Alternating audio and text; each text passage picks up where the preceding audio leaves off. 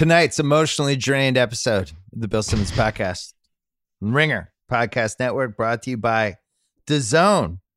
Stream over 100 fight nights a year without the pain of pay-per-view, including the one this weekend. Canelo Alvarez, Daniel Jacobs, champion versus champion, live from Las Vegas. I would call this a can't miss, Ryan. That's what I'm hearing on the streets. Can't miss. Canelo, boxing prodigy.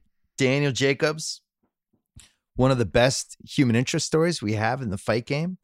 Fought all the way back from cancer, and now there's going to be like 17 middleweight title belts on the line. At least 3. Somewhere between 3 and 17. But listen, you can check it out. You can subscribe to DAZN right now, and I highly encourage it because that fight is coming up.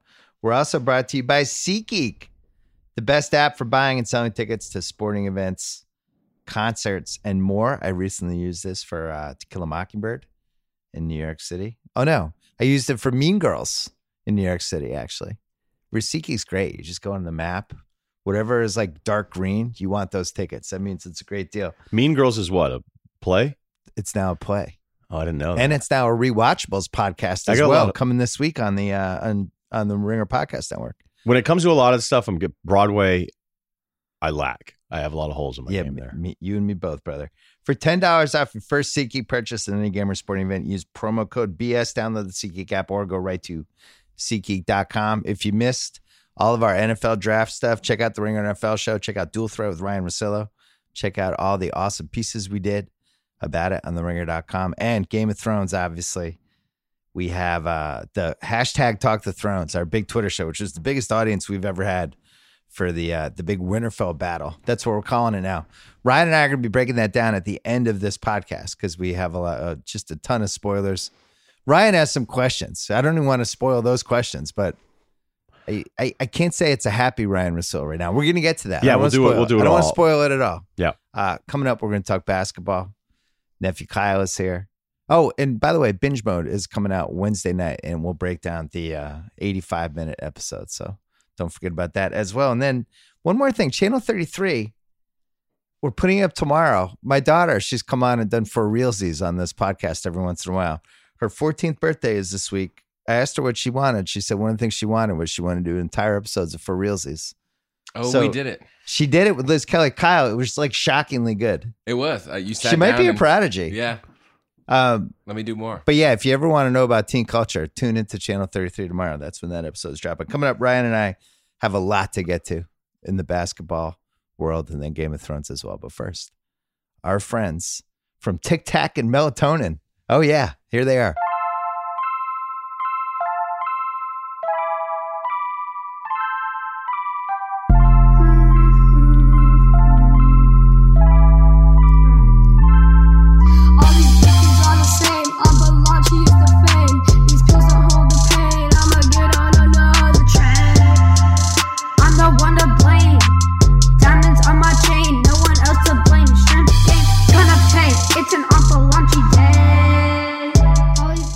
So this is such a family production now. Listen, it really is. Got to hand it to somebody someday. I'm going to show up one day and your wife's going to be here in the podcast studio and she's going to be like, we're going to do something on chicken dishes. Bill's like, what? Bill's out. I want to talk about how to braise a chicken. Lots to talk about. Since the last time we did this, Dame Lillard hit the 37-footer and ended the OKC season. We'll get to that later. The most topical thing to talk about, Warriors Rockets game 1. It feels like the finals. What doesn't feel like the finals is just the whining. There was whining during the game. There's whining after the game. It really feels like we have hit some officiating tipping point where this is just now how we watch basketball, where we're going to debate what's a foul, what wasn't a foul. People are foul blaming, foul shaming James Harden. You caused this. If you didn't flop so much, then maybe when you actually did get fouled, people would know you got fouled. Everybody's complaining. It is the most ornery series for an impactful series that I think we've had. And it's only game 1. I hate this stuff, Ryan. I'll start there. I know. And the thing is I wanted to tell you, and we do a really good job, I think, when we hang out, we eat and do our routine. We don't talk about really how we're going to do the pod. Yeah. And I almost requested, is there any way we can talk about the basketball part of this first? But no, let's do that. Are you serious? Yeah, let's talk basketball first. Because I don't think it's wrong to do the ref thing first. I just don't enjoy it because there's so much good basketball stuff. Even wasn't a great game, but there's just all these little things that I enjoy way more. Let's get it out in the top that we just hate this and we just... I hate it. Nobody likes the NBA more than us. And I just have days where I'm like, oh, cool. Every possession, everybody's acting like a kid was kidnapped. It is. So Michael Lewis was on this podcast. We ran it last week. He's doing this podcast I about listened to officiating. Yeah. And he was saying how if you really study this stuff, it's the best players are the ones who are always bitching. And now you have this series where you have Chris Paul, James Harden, Kevin Durant. You have the four Warriors. You have six of the best, most entitled guys in the league, and they're all in the same series, and they think they should get every call. And that's, the Harden thing. I don't know. We're doing it, so let's just do it. It's just like, well, because I don't want to do it until we do it. All right. So let me ask you a basketball. Let's talk basketball first. Okay, so what are your basketball reactions about what this game meant for the rest of the series? This was mano a mano. So there was two mano a mano things going on this weekend, right? This was Kawhi against the Sixers, and Kawhi asserting himself as the best player in that series. So regardless of how that series plays out, Kawhi has laid the groundwork. I'm the best player in this series. And maybe the best player in the East. And maybe the best player in the East. But I'm definitely the best player in this series. So that was the first thing. Second thing was it was Durant versus Harden, and Durant was better. And we talked about this last week. You asked me, who would I want in the playoffs? And I said, I'd want James Harden. And you were like, I don't know, dude. Haven't seen him do it in the playoffs yet. I think I would take Durant. And then you made me waver. And I'm like, fuck, you're right. Durant won the finals MVP, beat LeBron twice. You saw it today. I mean, we saw it in Game 6. Game 6 against the Clippers was just one of those things where I was in Boston. I was in my hotel. And guys are texting me, be like, when are you getting here? And I'm like, I don't know. I don't think I want to be around anyone. I just want to sit in my room, just watch this magic, and just not be distracted by anything. The thing was, he almost did that in Game 5 too. I felt like they went away from him. He had like 45. I felt like he had 60 in that game. So, okay, he's had over 200 points in 5 games. There's 4 guys who did it. It was Iverson, Jordan, LeBron, and Kevin Durant. That's it. No, that was a great call because we saw that on SportsCenter. Great stat. And your outburst for it was great because it was perfect. You go, wait a minute, that's a real stat. Because if you think of all the stats that get thrown around, like, okay, what does that really mean? How does that change with the 3-point shooting now? What do we, some of the older stats, I always kind of go, a lot of this stuff's pace. Like when those guys were screaming about Wilt Chamberlain not having the MVP last week during the playoffs, it was Van Gundy, Breen, and Jackson, and they were talking about Wilt's numbers. And you're like, if you go back and look at those rebounding numbers, they're off the charts, but it's also because guys just dribbled and took a shot immediately. Like it didn't matter, and they weren't always good shots. So you're right about the Durant thing. Like no one thought that, even though Harden's going to have an MVP year and may win it and, would be justified in winning it, I don't know that there's any basketball world where I actually think he's a better overall player than Durant. And what Houston's doing with this switching of everybody thing, which they do, and this is not a knock, but I always get a little freaked out about game ones and then assuming that it's going to look like that the rest of the way. Like Capella was a non-factor and they couldn't really play him because you knew Golden State was like, look, even with the Cousins thing now, which isn't a huge knock for them because Looney's been really good. He's good defensively. The Bogut minutes are okay. They're going to go small, so they start small with this thing with Livingston in the starting lineup. And then when Houston's switching all that stuff, it was just, okay, we don't know if Clay is right. Steph didn't really have it going. His overall numbers are pretty good. But that Durant switch, or like, if you're just going to invite us into these bad switches, we're going to take it. And the crazy thing is, I think Houston would take all of those Durant shots that he had in the fourth quarter.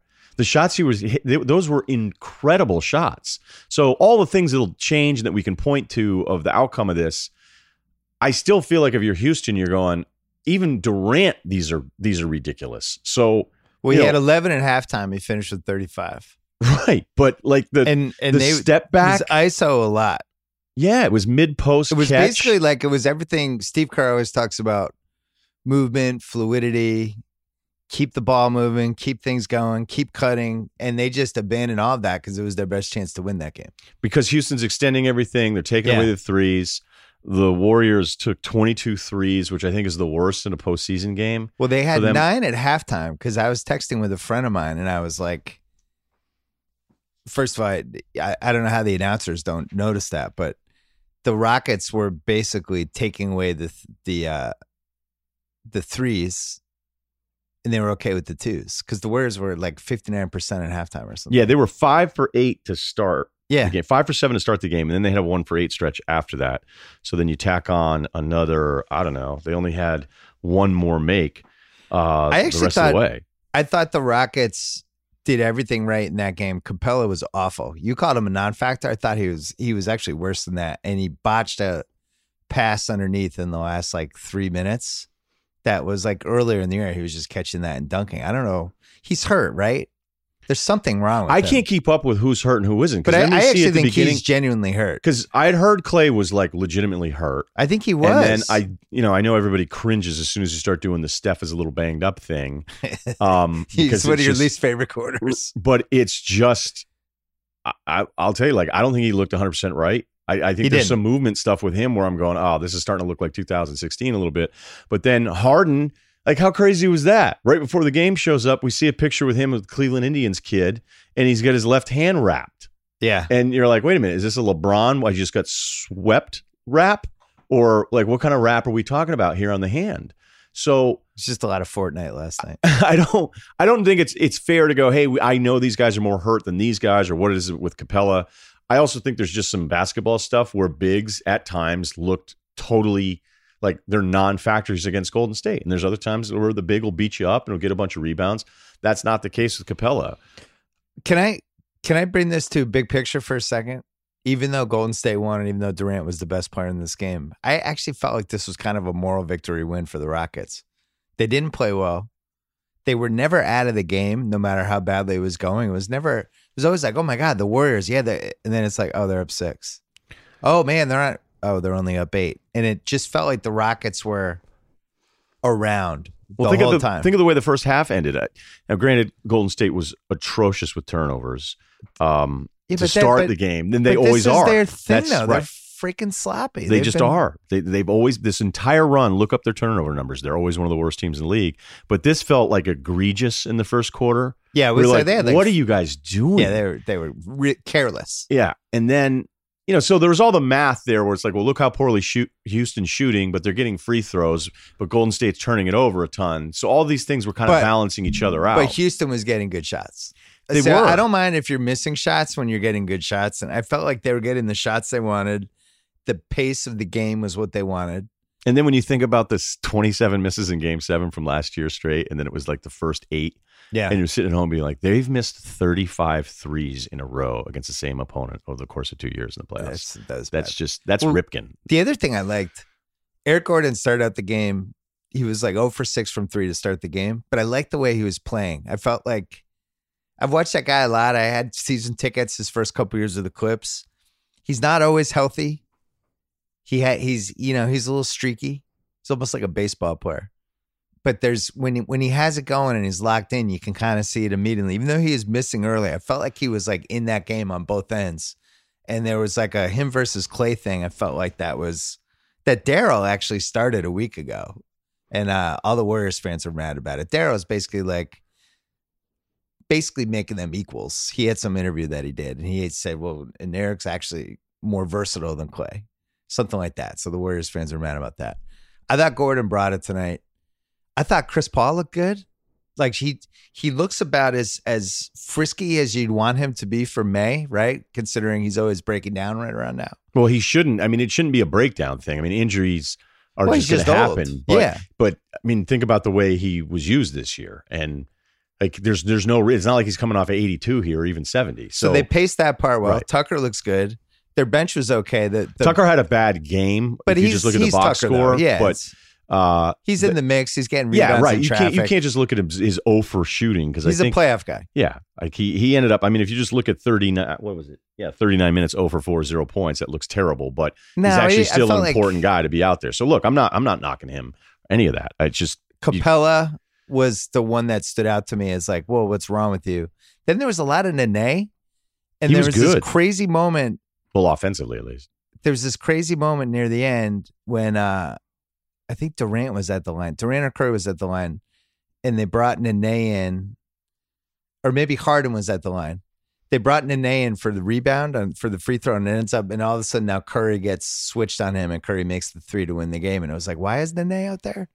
Biggest possession in the game? Is that my best 5? Because they had a chance to sub there. And if Nene's out and Curry targets that was after Nene, the Durant turnover that was like, will be forgotten forever because it was horrible. I mean, right. I'd like to see the replay of it again from a better angle because, look, again, everybody's like, oh, he got fouled the whole freaking game.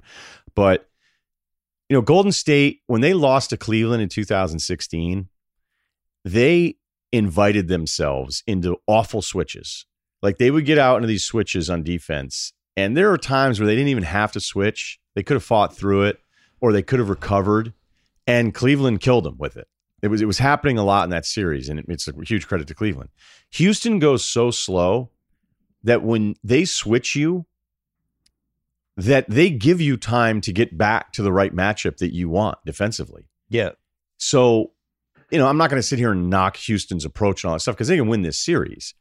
We just know that as slow as they go and as ISO as the Harden thing is, and trying to, when Curry, who is, I think, one of the smartest players in the league, except for he's so stupid when it comes to his own foul management. Yeah. I mean, I can't believe he gets the 5th and he played good defense, but he still was putting himself in a bad spot when he felt like he was being ISO'd that entire possession. But then he tried to reach in again. That could have been his 6th. They didn't call it. Like at one point I was convinced he was going to foul out. One of the things that everybody loves about Coach K is that he coaches to fouls really well. So if a good player on the other team has too many fouls and he's still in the game, they'll make a point of just, forget our offensive flow. Let's keep attacking that guy. Houston has no offensive flow to necessarily get out of. And they didn't attack Curry enough, or they went slow enough where it allowed Curry to get back to a guy that wasn't like part of the initial action. So, well, wait, hold on that point. This is an old school low field goal attempt game. Oh, yeah. 75 for the Warriors, 74 for the Rockets.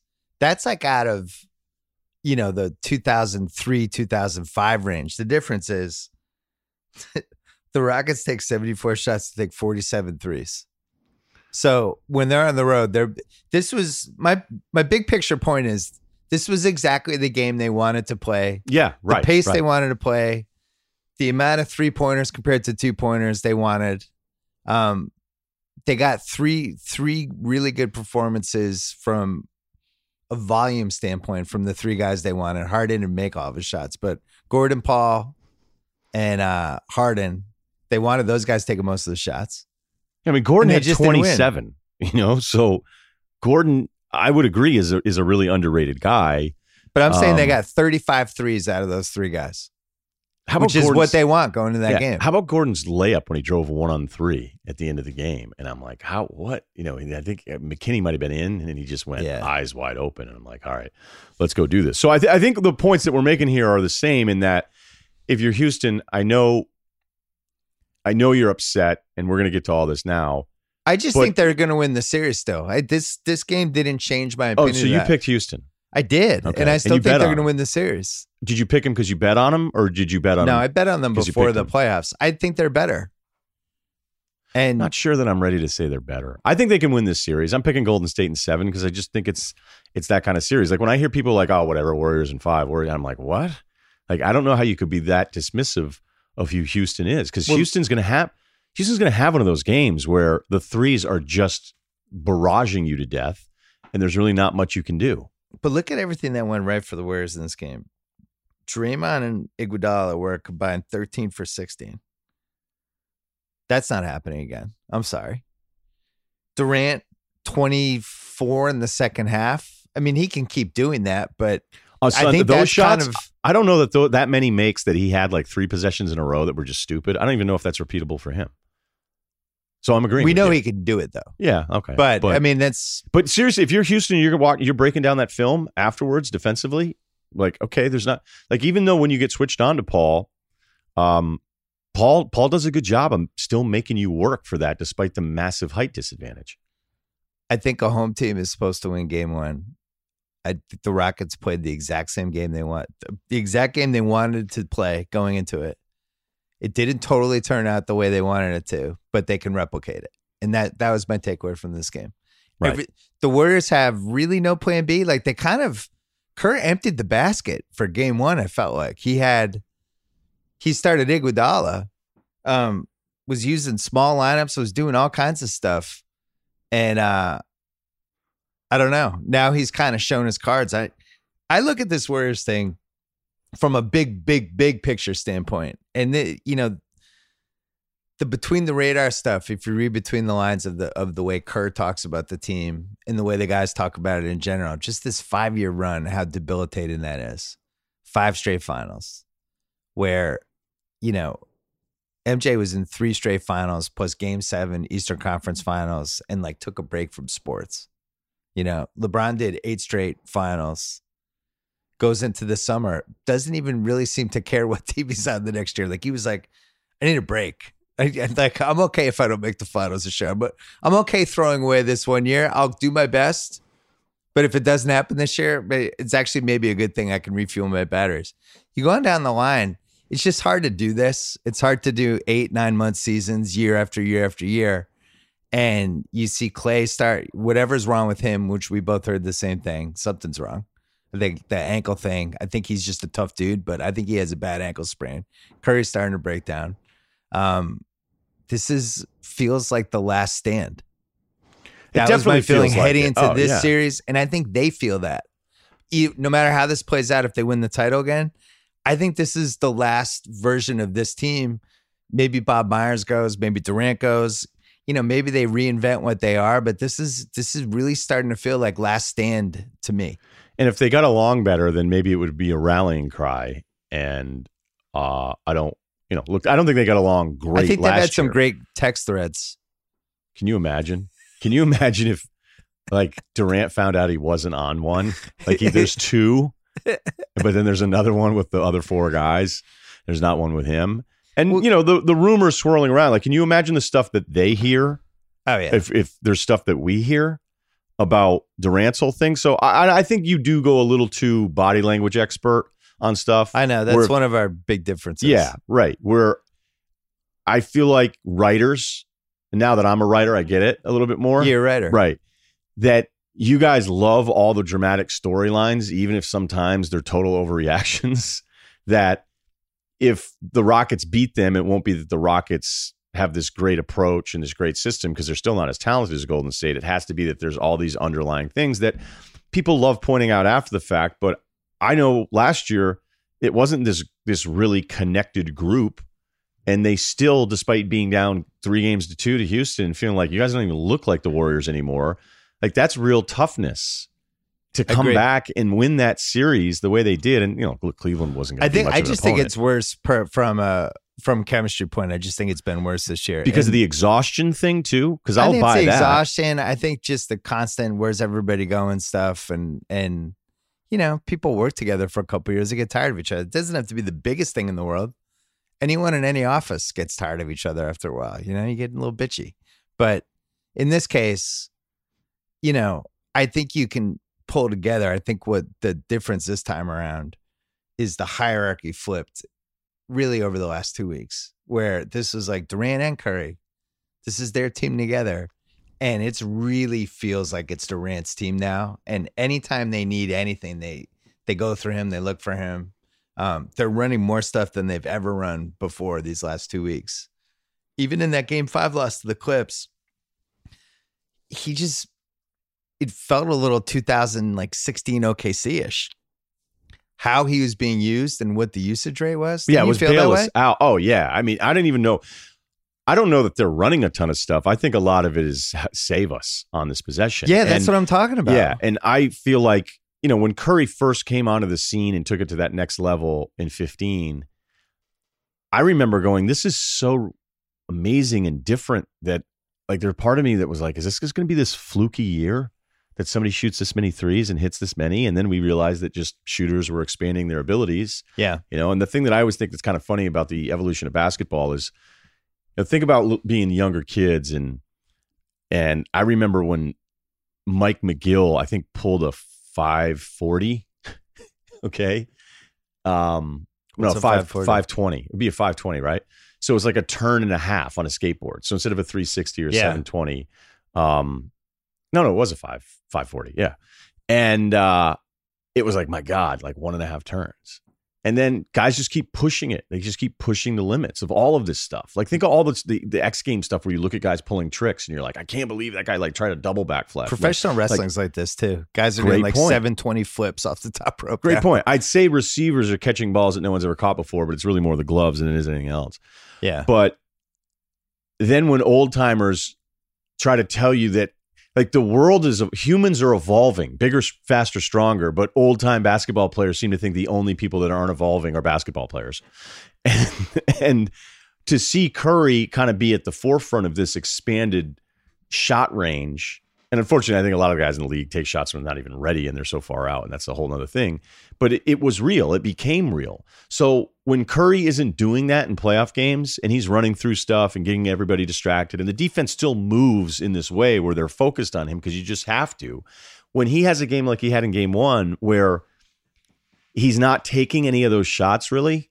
Yeah. The fuck you three. Where it's like, I'm just going to dribble up half court and transition and pull up from 30 feet and hit it and turn around before I even look. When he doesn't hit any of those, it feels like you're seeing some diluted version of him, except when you look at the box scores and everything that he had with the Clippers, like he had a great game 6. He was incredible in game 1. He had like 4 good games in that series.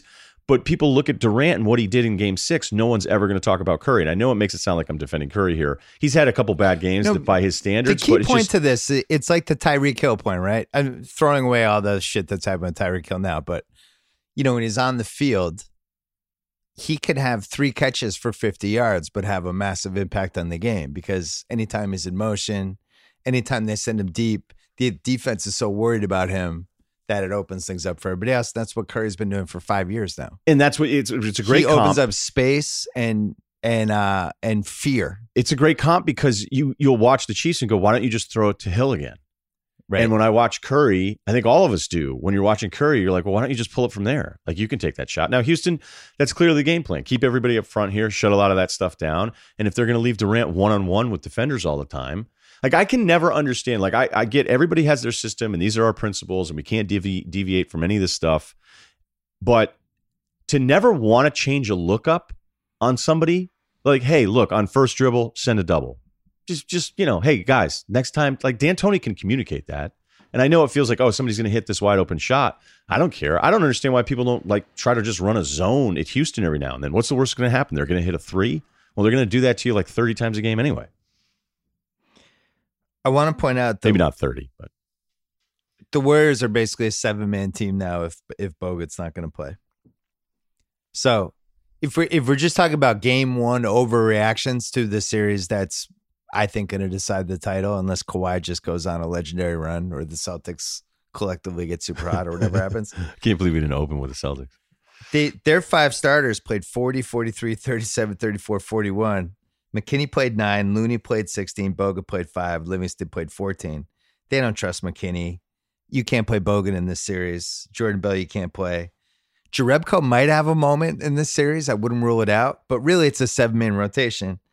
And then from the Rockets standpoint, you know, they have their starting 5. It seems like they can trust House, Nene, and Shumpert. I wouldn't personally trust Gerald Green. He was minus 16 in 7 minutes in this game. I love that he had a Gerald Green moment today, though, when he hit that 3 on the only shot he took in the game. Like Gerald was, because I can recognize these things from being a bad pickup hoops player. Yeah. But Green hits that 3 and then looks around super annoyed, like, and he goes, "Now, come on." Like as if the rest of the team was going to go, yeah, you know what? He's fucking right. He's right. We should make those. Let's pick it up a notch. Yeah. You see, he's right. He made some good points. So yeah, I think this is going to be a 7-man rotation versus an 8-man rotation the rest of the way. And if Shumpert's in the 8-man though, did you like what you see from Shump today? No, I just think they're going to have to play him. I don't think they have any choice because you can't play. Chris Paul played 36 minutes today, which is a lot for him. When they dialed him up last year in this Warriors series, he got hurt. I don't think it was a coincidence. But my bigger picture point. But for Paul, just to jump in there, for Paul's 36 minutes, how much is he actually moving on offense? Like, this is not a Paul 36-minute Clipper He's playing thing. on defense, though. Yeah, he is. But, I mean, you almost get to take a break in Houston's offense. I don't know. Playoff minutes, I don't think the 7 versus 8 rotation thing is going to be the deciding factor. I don't think it's as big of a factor. I don't think it's a deciding factor. I wanted to bring it up because the bigger picture point. I think this series is going to take a lot out of both of these teams. There you go. And you got Portland next round. I was not impressed with Denver in that last series. And let's say Portland beats Denver in 5 and gets some momentum. Whoever comes out of this series is going to be limping to round 3. I don't think Portland's better than either of these teams, but I would want to play one of these two teams after this series. And think about last year. Same thing, right? Just a slugfest, 7 games, brutal. They get to the next game. Cleveland should have won that game. And LeBron played the best game I've ever seen him play. But it was a nice time to kind of catch them after the 7 games. Now they have to play 2 series after this. I just think this is going to be a brutal series. And I think there's going to be heavy minutes, heavy shot load, people just bitching. It's a real angry series. Everybody's going to be upset the whole time. We haven't even had any real bad blood yet. But man, to come out of this and have to play 2 more rounds is fucking brutal. Yeah, that's an absolutely great point. Thank you. I know that, throughout the course of the season doing these and checking in, because, really didn't start picking them up until after the Super Bowl. And we're looking at OKC, and it was before they really fell apart at the end of the year.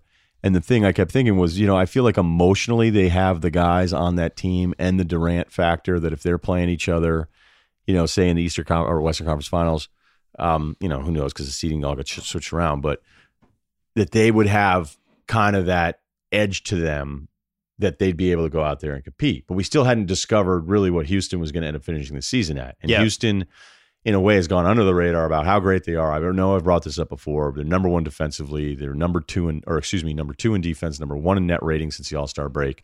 And I don't love Utah because I don't like one score teams. Me I just neither. in the playoffs, if you have one guy that can kind of get a bucket on his own when everything falls apart, I'm not going to like you. But I think they were clearly superior to them. So they're coming into all this stuff, and we ended up being wrong about the OKC thing because they couldn't even get out of their own way, and they start falling apart, and they clearly have confidence issues. And we've already talked about the Thunder a bunch, but Houston emotionally should be so motivated because of what happened last year and because they've played each other enough in the playoffs now, despite Houston having more different pieces than Golden State does. Like, I don't think any of those guys, there's no more of the, we can't beat these guys. Like, they're going home, not, hey, we hung it. Like, they're pissed. They're pissed. And of course, they're even more pissed, which I think now is probably the good time to transition into really what was the talking point of the entire game. Well, just to hold that point, the last point just with the Warriors in general is nobody's afraid of these guys anymore, especially in Oakland. Yeah. And that's been something that's happened all season. I do think it matters. I do think just the way teams, whether it was the Kings Suns type of teams or fellow contenders, have just gone in there and yeah, fuck you guys. We'll play with you. And but I think they brought that on themselves a bit too, though. And I don't know that anybody could stay that charged up 5 straight years like this. I'm not even saying it's them. I think, honestly, I think it's more a case of so many teams play like them now that it doesn't really feel that crazy to play the Warriors. Yeah, the lineup of death isn't even, we don't even call it that anymore. 3 years ago, it was like, oh my God, all these guys are on the same team. Look at these shooters. And now it's like teams are like, fine, we've played you guys already. We get it. So the thing that they haven't had before is Durant at the level he's at now. The guy won 2 finals MVPs. I felt this way when I saw game 3 in person of the Clippers series because he had 40 plus that night, but that one felt like he could have had 70 if he was really I'm taking 40 shots in this game. The array of shots that he makes during the course of a game, I feel like he's at the peak of his powers as a scorer, and something's a little bit different about him. He seems a little more engaged the last month or so. It definitely felt like he was coming and going during the season. There's definitely this separation thing with he and Curry that is turning into knocking Curry. And Curry's still the 5th best guy in the league, but Durant's just better it's than just him. What he did in that Clippers game that you went to, and then, to go back to game 6 and see some of these shots. And I know he's made a ton of these in his entire career, but last year in the NBA Finals, it was looking like Curry was finally going to get his Finals MVP. Yeah. and then couldn't hit a shot. Well, let's take a break because this leads to a point I want to bring up. Let's take a break. Talk about Heinz mayonnaise transforms ordinary foods into an unforgettably creamy experience. You might forget your coworkers' names or what happened 3 seasons ago on that show that everyone's talking about, but you'll never forget a delicious potato salad made with creamy Heinz mayo. Foods made with Heinz mayonnaise won't just be the unforgettably creamy highlight of your week. They may well be the highlight of your 20s, 30s, 40s, or whatever you are. Slather it onto a mouth-watering turkey club, incorporate it into your tuna salad. Mix it into a luscious garlic aioli. Layer it onto a thick cheddar cheeseburger. This is making me hungry. Spread it onto a BLT. Whatever you want to do. Hours later, you'll be telling everyone within earshot just how good it was. You know what I like to do with Heinz mayonnaise, Kyle? Put a little Dijon mustard with it. Mix it together.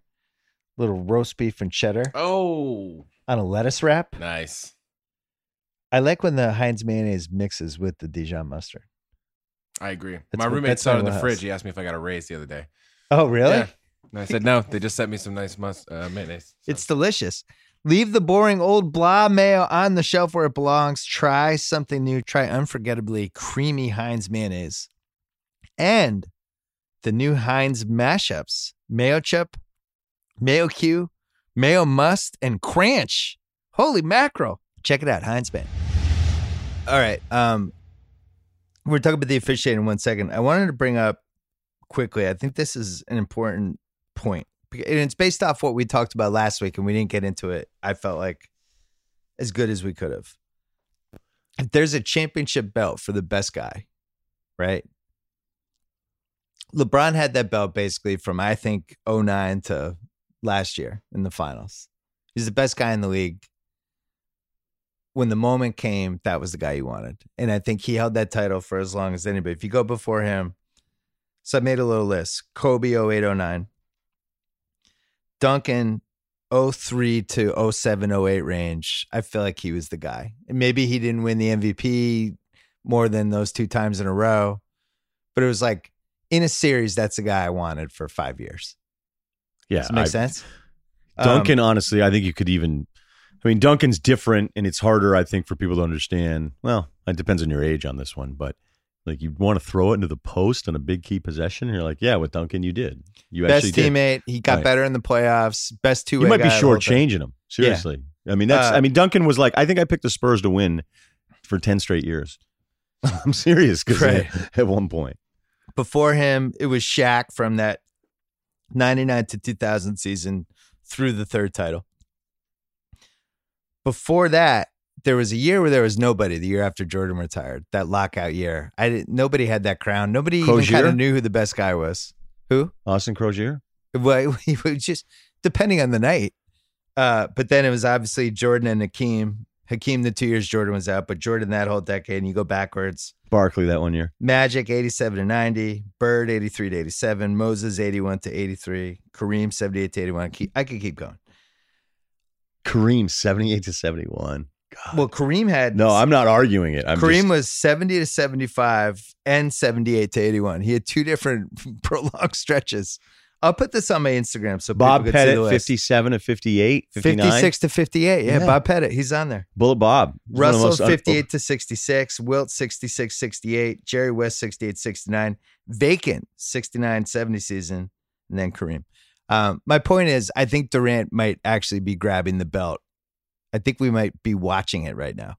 Which is funny because when you look at the regular season, like I think this has been a big, you would know this better than I would, so you can confirm or say something. But I really feel like, he goes to win because he kind of wants to find basketball happiness. And then, it's a thing with me, right? Like I know in my life I could be happier at times. Yeah. And then you move and you're like, man, everything's going to be different.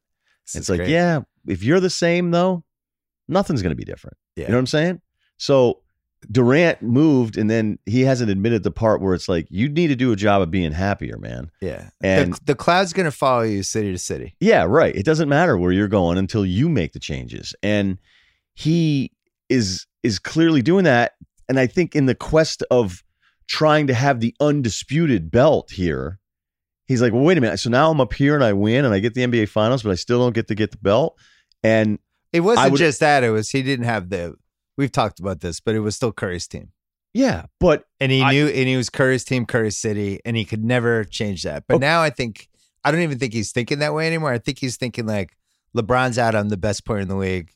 I'm going to prove it right now. And that was the feeling I've got the last 2 weeks. Okay, except though he has spent the entire regular season hearing he's not the best player. Because I think he's smart enough to know after going through the grind these last few years, like I just want to be ready in April. I really think he picked his spots. He was up and down, had some shit happen. But I just think he's like, this spring, I'm flipping the switch. And he actually flipped the switch. And that's why he's been a different guy the moment the playoffs started. And that's why, though, when we do this stuff all season long, and I always feel like nobody agrees with me, but when we do this thing, it's like Harden's the best player in the world, huh? I'm like, well, his numbers are incredible. Hey, Giannis, like, he's probably the best player in the NBA now. And you go, okay, but like this thing is there. It's regular season player though, because we're talking regular season. But when we start saying stuff like this guy's the best in the world, like to me, there's levels. There's levels where you're slowly like stacking all this stuff. Yeah, that's beyond how sick your stats were for any given season. So, to look at Giannis all year was nuts. Same thing with Harden, but there's always a part of me that's like, do I really want to say either of these guys are actually better basketball players than Kevin Durant is? And back to the point that we got with last week, it's like, I don't really blame you for picking Harden. I disagreed. I made my, mild argument about Harden in the playoffs and how bad he's been in certain big games. And yeah, I don't, if he keeps doing what he's doing, I don't think Houston's going to beat them. This is what Steve Kerr said today. Kevin's run this past week has been off the charts. He's the most skilled basketball player on earth. He's one of the most skilled basketball players to ever play the game. There's never been anybody like him. 6'11", handles the ball, shoots threes, passes, defends. Just an unbelievable talent. I think after we lost game 2 to the Clippers, he just felt like he had to turn it up and lift us to another level. It's exactly what he's done. And that's the difference between when we talked about this last week and this week. He added this gear to his game that I don't think anybody else has the capability of doing. And I got to be honest, I wasn't sure if he still had it in him anymore because he's 30. He's been in the league 11 years. Yeah, I know. I don't know. I just didn't know. I didn't know if he still had it. I didn't think he didn't, but it's nice to see. I'm happy. If he keeps doing this, like no one is really even allowed to say anybody's a better player in the world than him. Well, and his argument is from the moment he beat LeBron head to head in 2017, he's been the best player in the league. Right, but the counter to that is that's what he thinks. Yeah, okay, but then he's like, what else I need to know? I beat LeBron in the finals 2 years in a row. I'm the best player with a much better team. True. So I'm not knocking him for it. I'm just saying. If you were Kevin Durant, that's what you would tell your friends. They'd be like, "Who's the best player in the league?" You'd be like, "I beat LeBron 2 years in a row. I'm the best player." What's the point? Why do we have these series? I'm not saying I agree or disagree. I also think you have to convince yourself you're the best player. True, but that's part of being the best player. I think I would even be like, man, Tristan Thompson. Like, I should have won this one. I gotta say, as somebody who just loves basketball, I'm bummed out James Harden isn't doing better in the playoffs. I really wanted him to go to another level. That's his MO, man. He just has some of these games. It started last series. Yeah, no, I know. It's like, hey, dude, you're supposed to go. You think he was that bad in game 1? What do you mean? You think he was that bad in game 1 of this series? I think he was fine. Because he wasn't. No, I'm saying he was fine. Yeah, the game. My point is, this guy was transcendent for a long stretch of the regular season. And I was like, I hope he does that in the playoffs. And he's not really doing it. And it's a bummer. Well, things happen to Harden in the playoffs. Well, there you go. I've pointed. So now it was going into game 1. So regular season, and I looked this all up on all the Houston years today. Regular season free throw attempts, playoff attempts. Regular season playoffs this year, 11 a game. Playoffs this year, 7.5. Last year, 10 a game. Last year, 7.8 in the playoffs. 2017, 11 free throws a game till 10.9. Then it barely dipped down. It's always the last 4 years. It's always less free throws, and it's dramatically less. Can I make an excuse for him? I think with the way Houston has played the last few years, when you see that every time over the course of 2 weeks between 5 and 7 times the series, It's just easier to defend. Oh, it's absolutely easier to. So I think that's why his free throws are down. I just think I also teams think have Cruz, a better sense of what to do. So let's do this now. Then are we cool? The referees? Yeah, because let's do it. Because we have so many other things to talk about.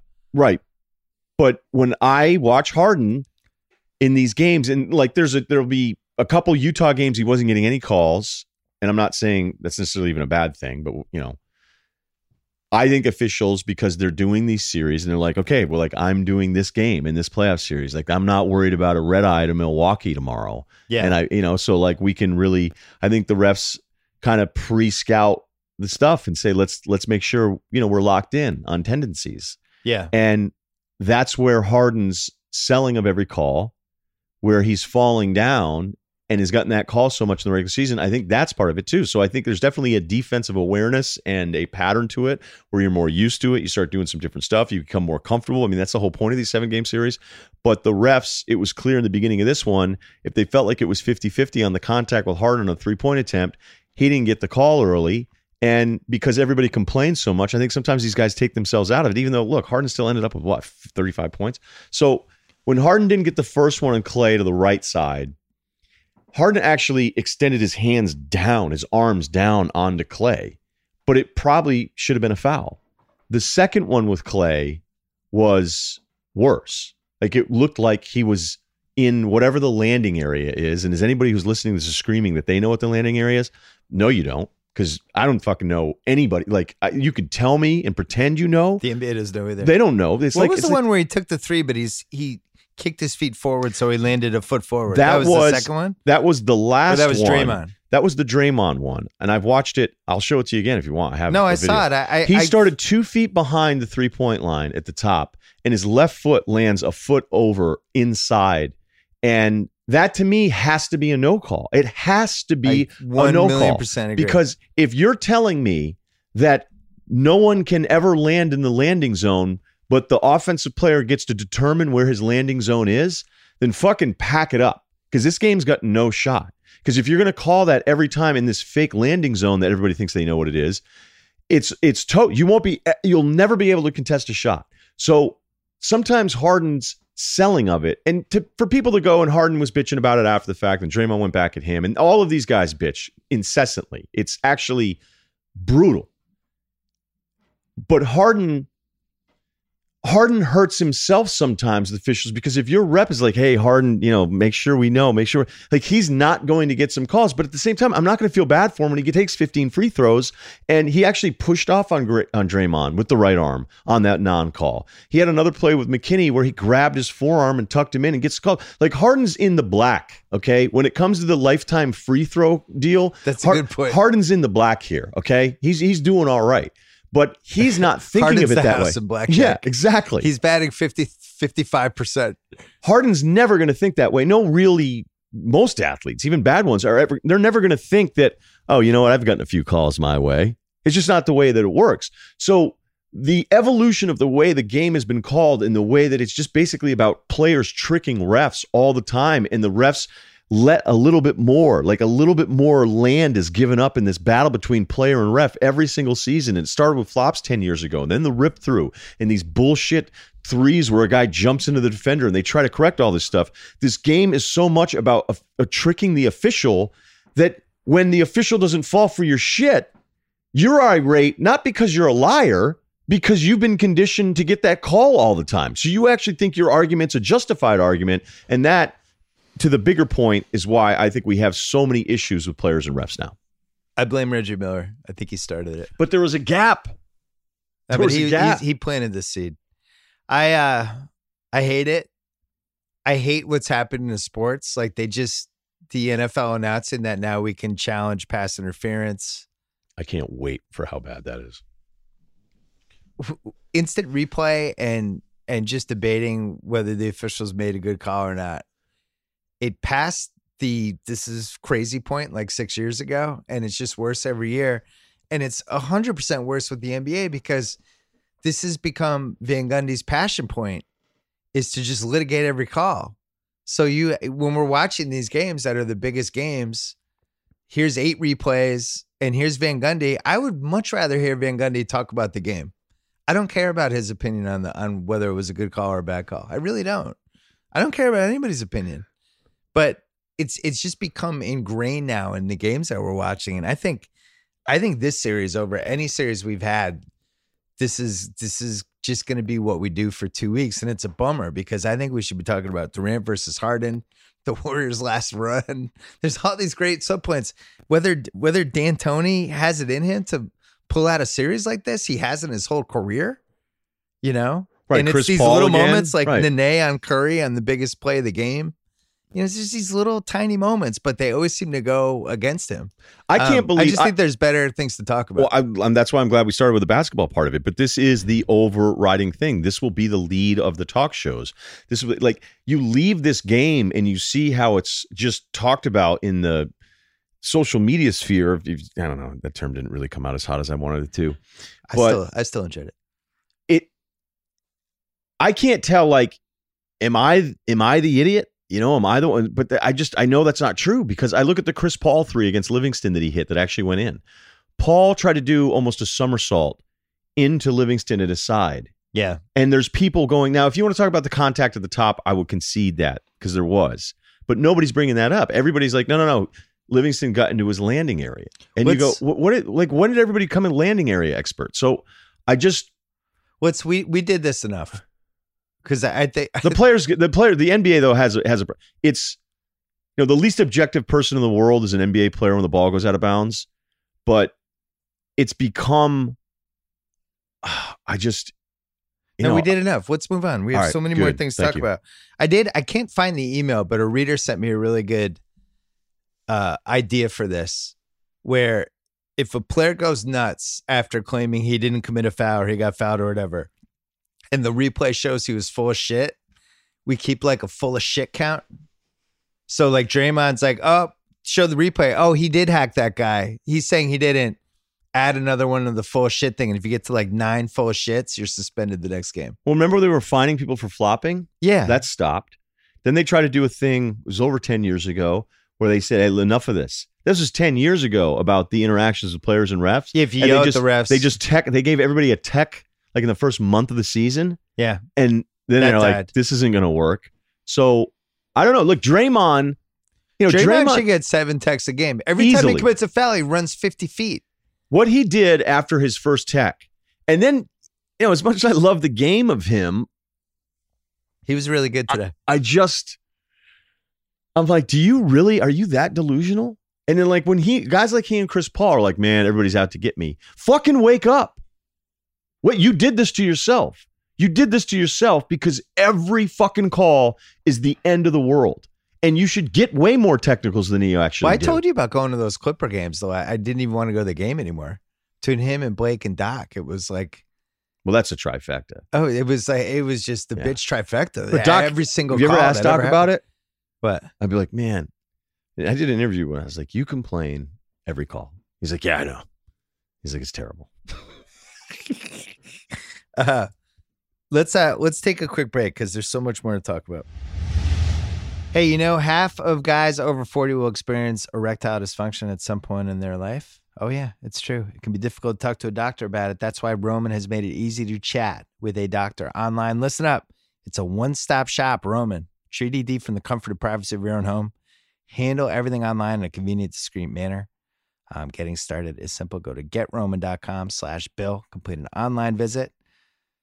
If it goes fast and a doctor agrees that treatment will be appropriate, they'll prescribe genuine medication delivered to your door in discreet packaging, free 2-day shipping. So talk to a doctor. ED can be tough to tackle. Really important to get it checked out.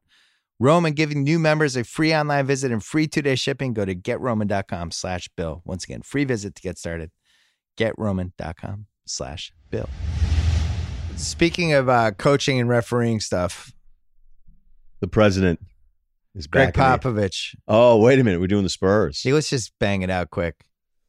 What happened? Pop. End of the game, up, down 4. It's almost even shot clock. It's a few seconds. It's like 25 seconds left. 24. Jokic stands at midcourt.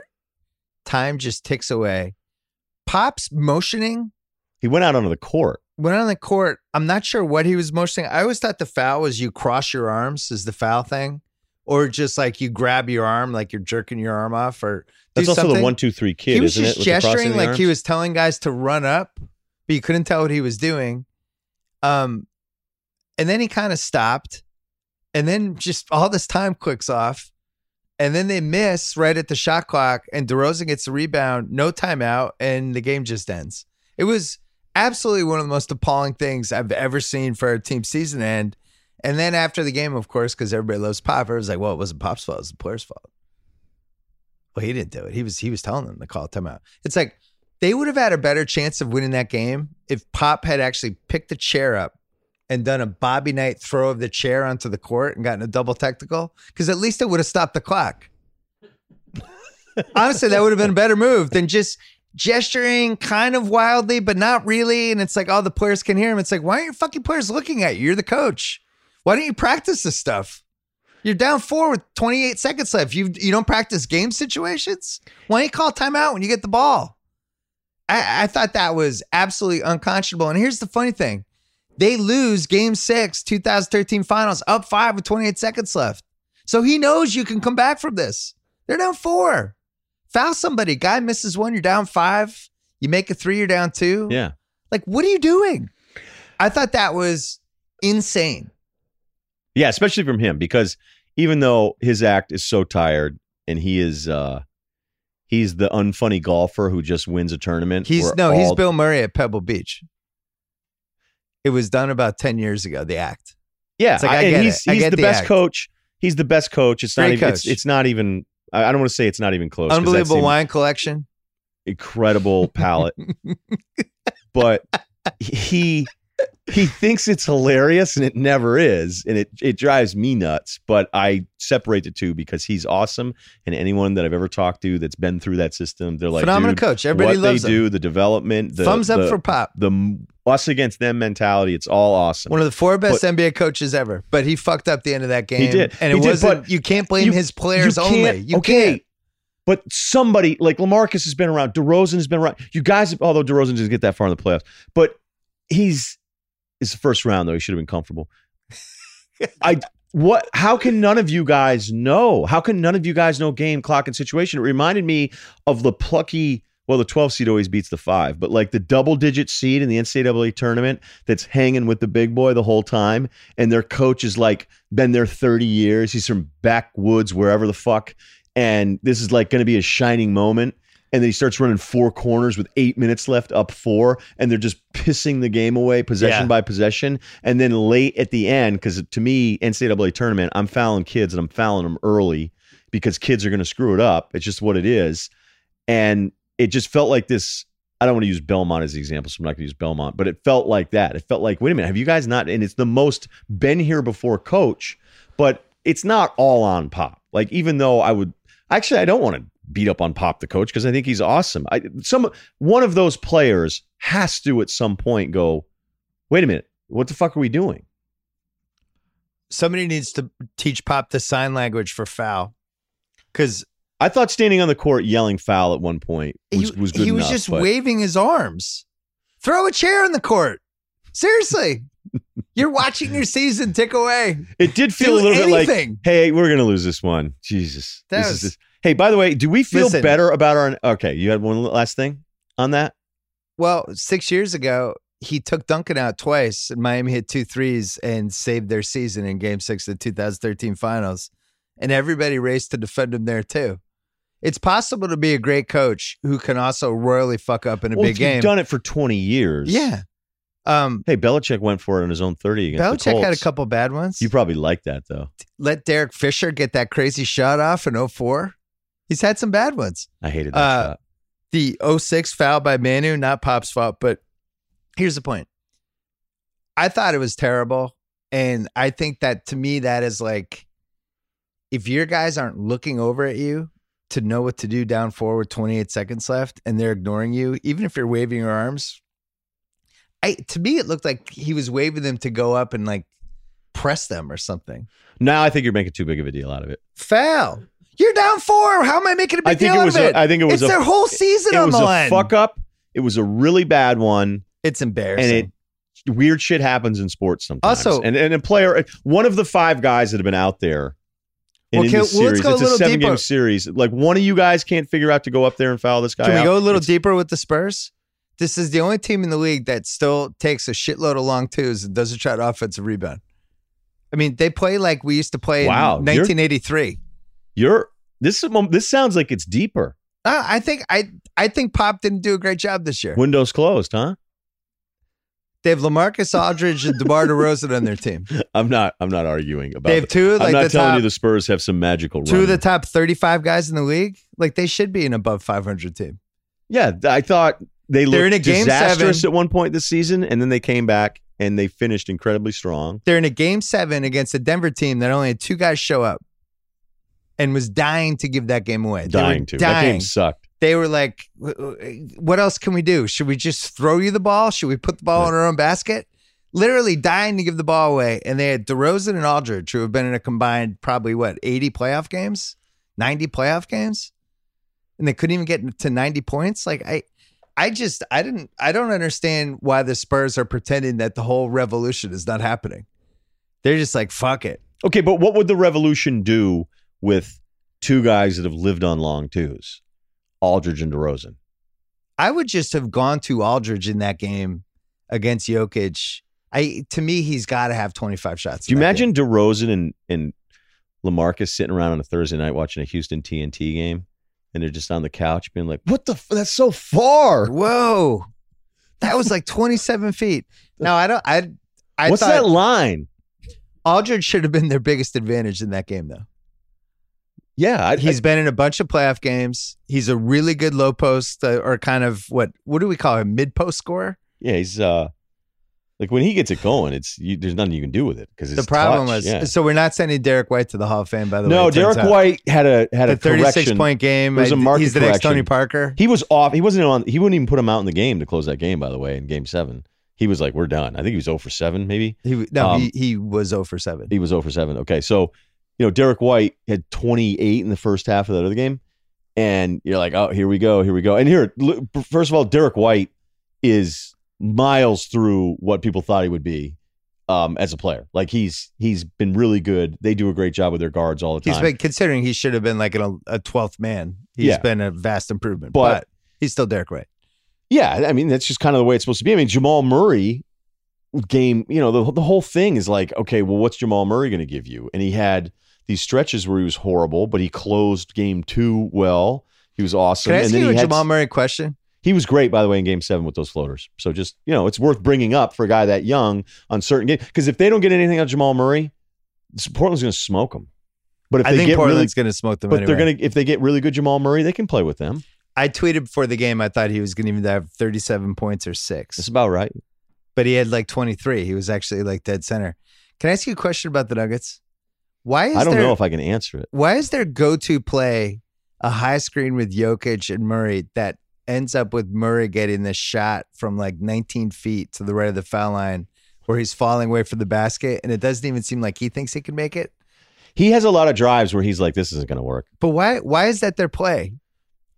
Run that play in a different part of the court. If I showed you the pages of notes with questions that I had about these two teams watching this series. It was a bad series. Where I didn't like it. Where I would go like, hey, is this the problem? So you're watching Game 1. And then I started with this Jokic theory where I'm going, I wonder if in the playoffs this becomes easier to defend because you have so many guys waiting for your 7-foot center to throw in an entry pass to all these other guys. And it's usually only Murray.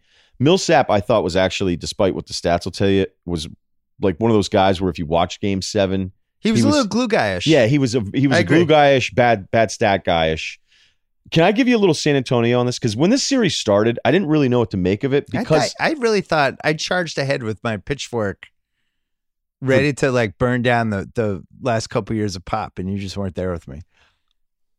I'm not telling you that his system is right, but I'm telling you for the fun of it, because I was trying to take zig. This podcast serious. What I was trying to do is I was trying to zig. I thought you'd be with me. The zig was sitting there. I grabbed it. I think there's the point where it's like, in the moment, people want to write the second thing that just happened on somebody's tombstone.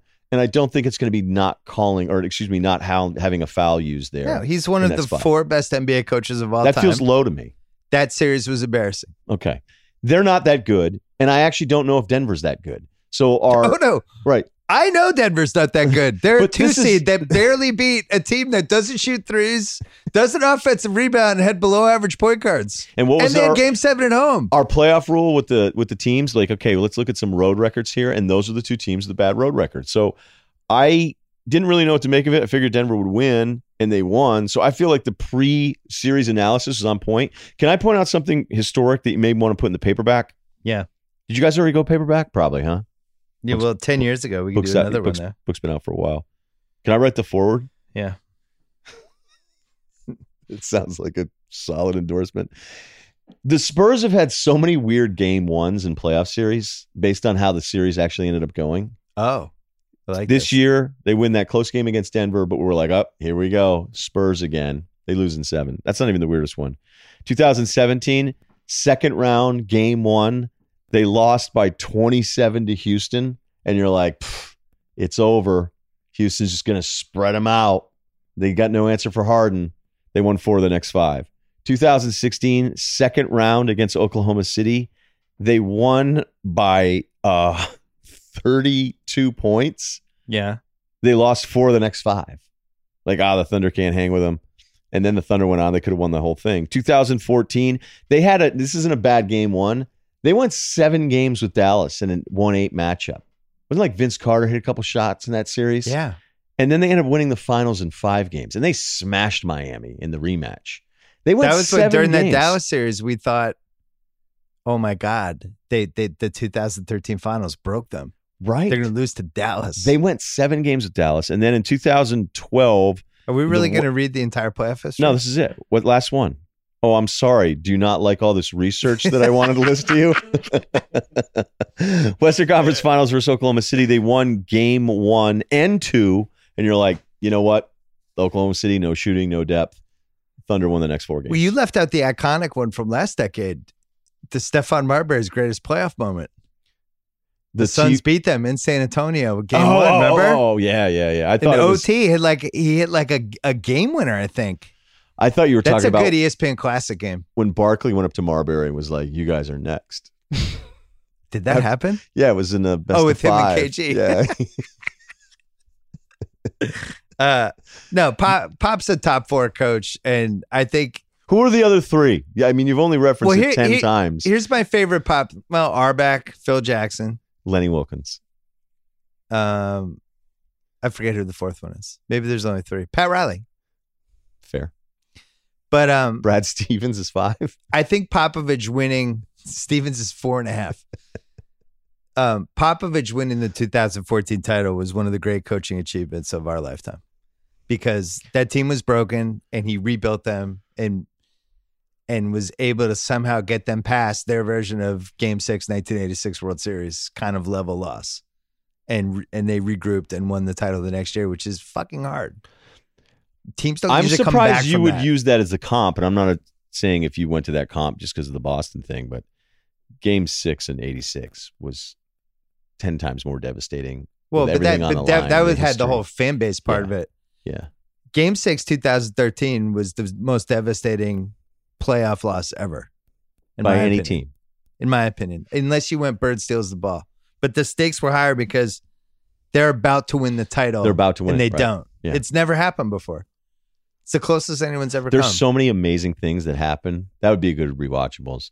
Oh my God. All the little stuff like the Ginobili missed 3 or the Ginobili missed free throws. I wrote a column about it a year later. I laid out turnover everything. In traffic. The first 3 LeBron misses, 4 Spurs touch it before Miami got 4 guys are going for the rebound and they all like somehow don't get it. Wade tips it out of there. It's amazing. That's why if I wrote a book about the basketball history, I'd be like, could have gone either way.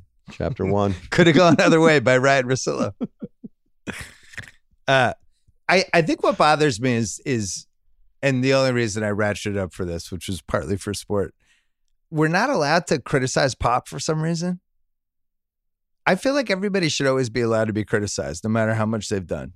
I just don't know how deep you want to go on this. Is my point. I want to move on. It's like I go, you're right. It was wrong. It was collectively a fuck up in an unbelievable moment, but I don't know that any of us are going to remember that in a year.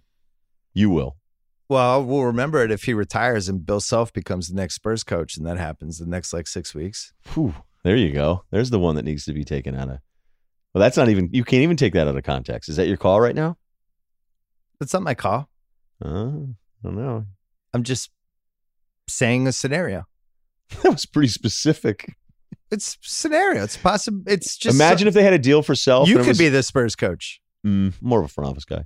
But say Greg Popovich retired, I don't know, a couple weeks from now, and Bill Self became the new coach. Something crazy like that. What if they had a deal? Game, what if they had that would be weird. A wink deal, and then Pop calls Self is like, "Hey, I hate to do this. This is off. I need one more year." There's no fucking way that's my last game ever. I hope it's not. I would come back if I told everybody I was retiring and that was the last play of my career. I'm coming back for another year.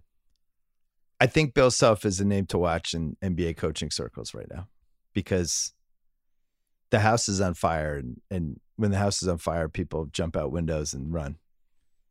All right, you get my drift. I'm paying attention. Yeah. Okay. Now I'm going to be on some Kansas blog. Oh yeah, we had New Zealand. The entire place freaked out after your Steven Adams thing. Like, hey, his contract. All you said was Steven Adams' contract's a lot. I don't know. Could you flip him for something? It led the news down there. I was getting Google alerts all week, and I'm like, the people why? in New Zealand. Yeah, I love it down there. I want to go. We love you, New Zealand. All I was saying was they have no moves. The team is the team for the next couple of years. This podcast has got some juice. Well, Bill Self, who knows? He might be the next Spurs coach. It led TV news in New Zealand. I wish I could do a good accent. Sports scribe Bill Simmons. This wanker back east. We're doing some sort of British thing. It really did lead the news, though. No, this isn't a joke. Yeah. They love Steven Adams in New Zealand. Email from Eric Meyer. He says Dame Lillard is the Andy Roddick to Steph Curry's Roger Federer. If they switched places 5 years ago, would the Warriors' run have been any different? Would the Blazers have excelled any more if they had Dame? I don't agree with that. But I do think it's interesting when somebody's in the league and there's a better version of that person, and we end up thinking a little bit lesser of the second person than we probably should. Kind of like the Frazier Muhammad Ali thing. Well, it's like the Drexler Michael Jordan thing. Drexler was really good. Yeah. And then they went head to head and Jordan destroyed him. And then they're in Dream Team and he was like Jordan's lackey on the Dream Team and Jordan was just killing him in practice. And Drexler's career was never the same, but Clyde Drexler was still really good. Drexler actually benefited. Like one of the best 50 players ever. He benefited from us not knowing what the hell was going on because you would hear about this dude. Yeah. And you're like, my God, there's this Jordan guy that plays for he's a Jordan, but he's in the Western Conference. They played like you just didn't see it. And so I remember being a little kid going, oh man, and then you get older and you watch, but could he not dribble with his other hand? Was he all thumbs? He was going to be. Well, he was awesome. He was awesome. But I mean, there's a big gap between Jordan and then how many names you have to get to Drexler. He was a fantasy basketball god, Clyde Drexler. If you played fantasy basketball, you knew he was. Back to the Dame Lillard thing. So he's on the playoffs so far, I think. Although Durant is now trying to grab the title to the playoffs, the lease. Yeah, the Lillard thing when he hit that shot for about 24 Lillard hours. first round, owned the first round. Yeah, but what was going on for those 24 hours was, but you always bring this up. Like when you bring up the Lillard All-NBA voting the last few years, yeah, this is not, like if you're doing people don't talk enough about Lillard, that means that you may not be paying attention. Yeah. So he's going to make second team All-NBA this year. He was the third guard mentioned in every conversation behind Curry and Harden. Second team. Right. Last year's first team. He made a second team in 2/3 previously. I looked it up. He's last 4 years, he's 26, 7, and 5. He is definitely the second best 3-point shooting guard behind, point guard behind Curry. I looked it up. I couldn't really come up with an alternative. He's either the fourth or the fifth best guard this decade. So it's Curry, Harden. I think Chris Paul's third. And then it's Dame or Russ, depending on what you care about. Yeah, and the Paul thing is just based on Chris Paul's had a better decade than Dame Lillard did. I mean, I know, but he's obviously they're trending in two completely different directions. Yeah, I'm just talking this decade. Yeah, yep. Decade's over. But that's right, it is. It went fast. It's shocking that Lillard was one of the best 5 guards because he's only been in the league 7 years. They end up getting him because they somehow convinced Billy King that Gerald Wallace is worth a top 3 protected first-round pick. They only liked 3 guys in that draft. It was all-time egregious. That was the line. Yeah. When they made the trade, they're like, we only like 3 guys in this draft anyway. So and then he doubled down on it later. It's like, look, we studied the draft. There are only 3 guys we liked. It's like, it's February. We haven't even had March Madness yet. I remember what are you talking about? The first scout I talked to was a Western Conference scout who went to go see Lillard, and this team thought they had him. They're picking around. I don't want to necessarily say, but it was still in the lottery, but a little bit later. And he was like, you got to see this Dame Lillard, man. He's like, he's probably Damian then. So you got to see Lillard. Like, have you seen him? I'm like, no, he's on the radar. I'll check him out. He goes, this kid, like, he's going to be able to go. He's like, he's like, nobody else has really been up there or whatever. And then the next time I talked to him, like, I at that point watched him and paid more attention. And then he's like, well, we're not getting him. It's like, he goes, half the league was there. I mean, again, by the time June rolls around, there's no freaking secrets with these kinds of guys. But because it's Weber State, you're thinking, is there a chance we can get this guy? Where is Weber State? Big Sky, isn't it? Big Sky Conference? Is it? But what state is it in? Weber. It's in the state of Weber? Where's Weber? It's Ogden, Utah. I've been there. Ogden, Utah? Yeah. I've been to Ogden. I remember one time I went to a Dierks Bentley concert in Madison Square Garden and then had to fly directly to Utah. And from Salt Lake to get to Provo, I got on a shuttle bus. And if you want to ask if I was hungover after Dierks Bentley concert and then flying across the country next morning, the answer would be yes. And I was on a bus with a bunch of people getting dropped off at different churches on that shuttle.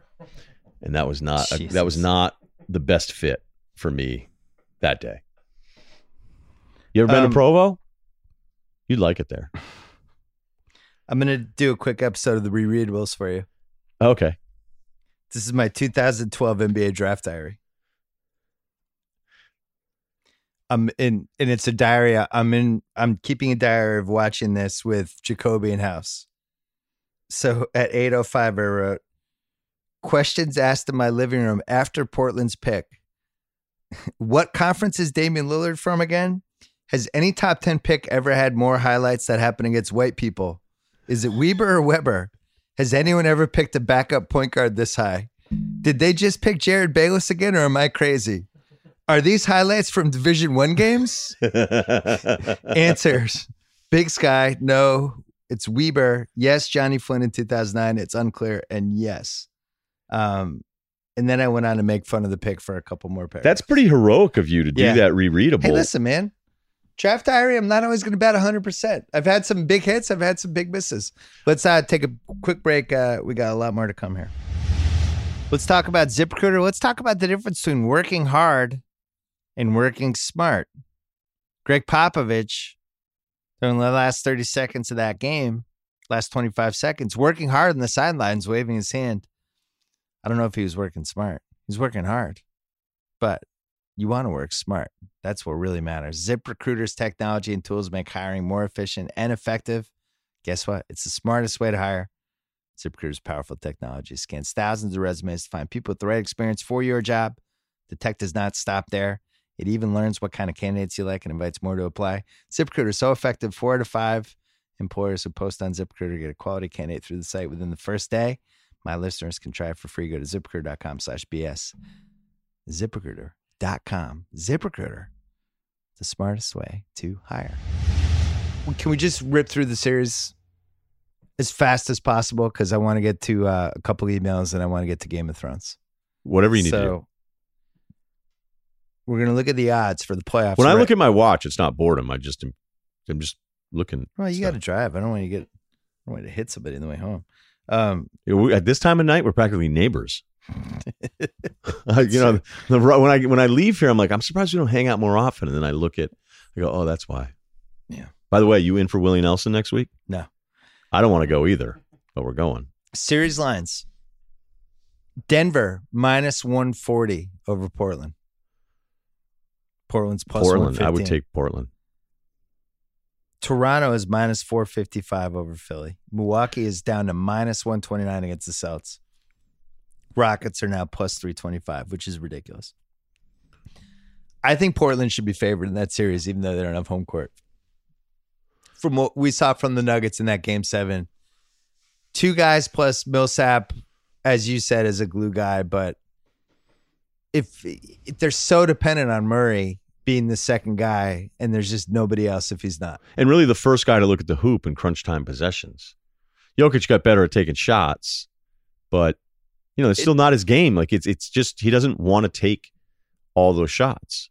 So Portland, and this happens sometime in the playoffs because like there was that year going back 30 years almost, 1990, KJ, Jeff Hornacek, Phoenix made the Western Finals, and that was it was basically those 2 guys and Tom Chambers. It was like they're not going to make the Western Finals. Tim Perry on that team? Yeah, it was just a hodgepodge team, but sometimes it happens.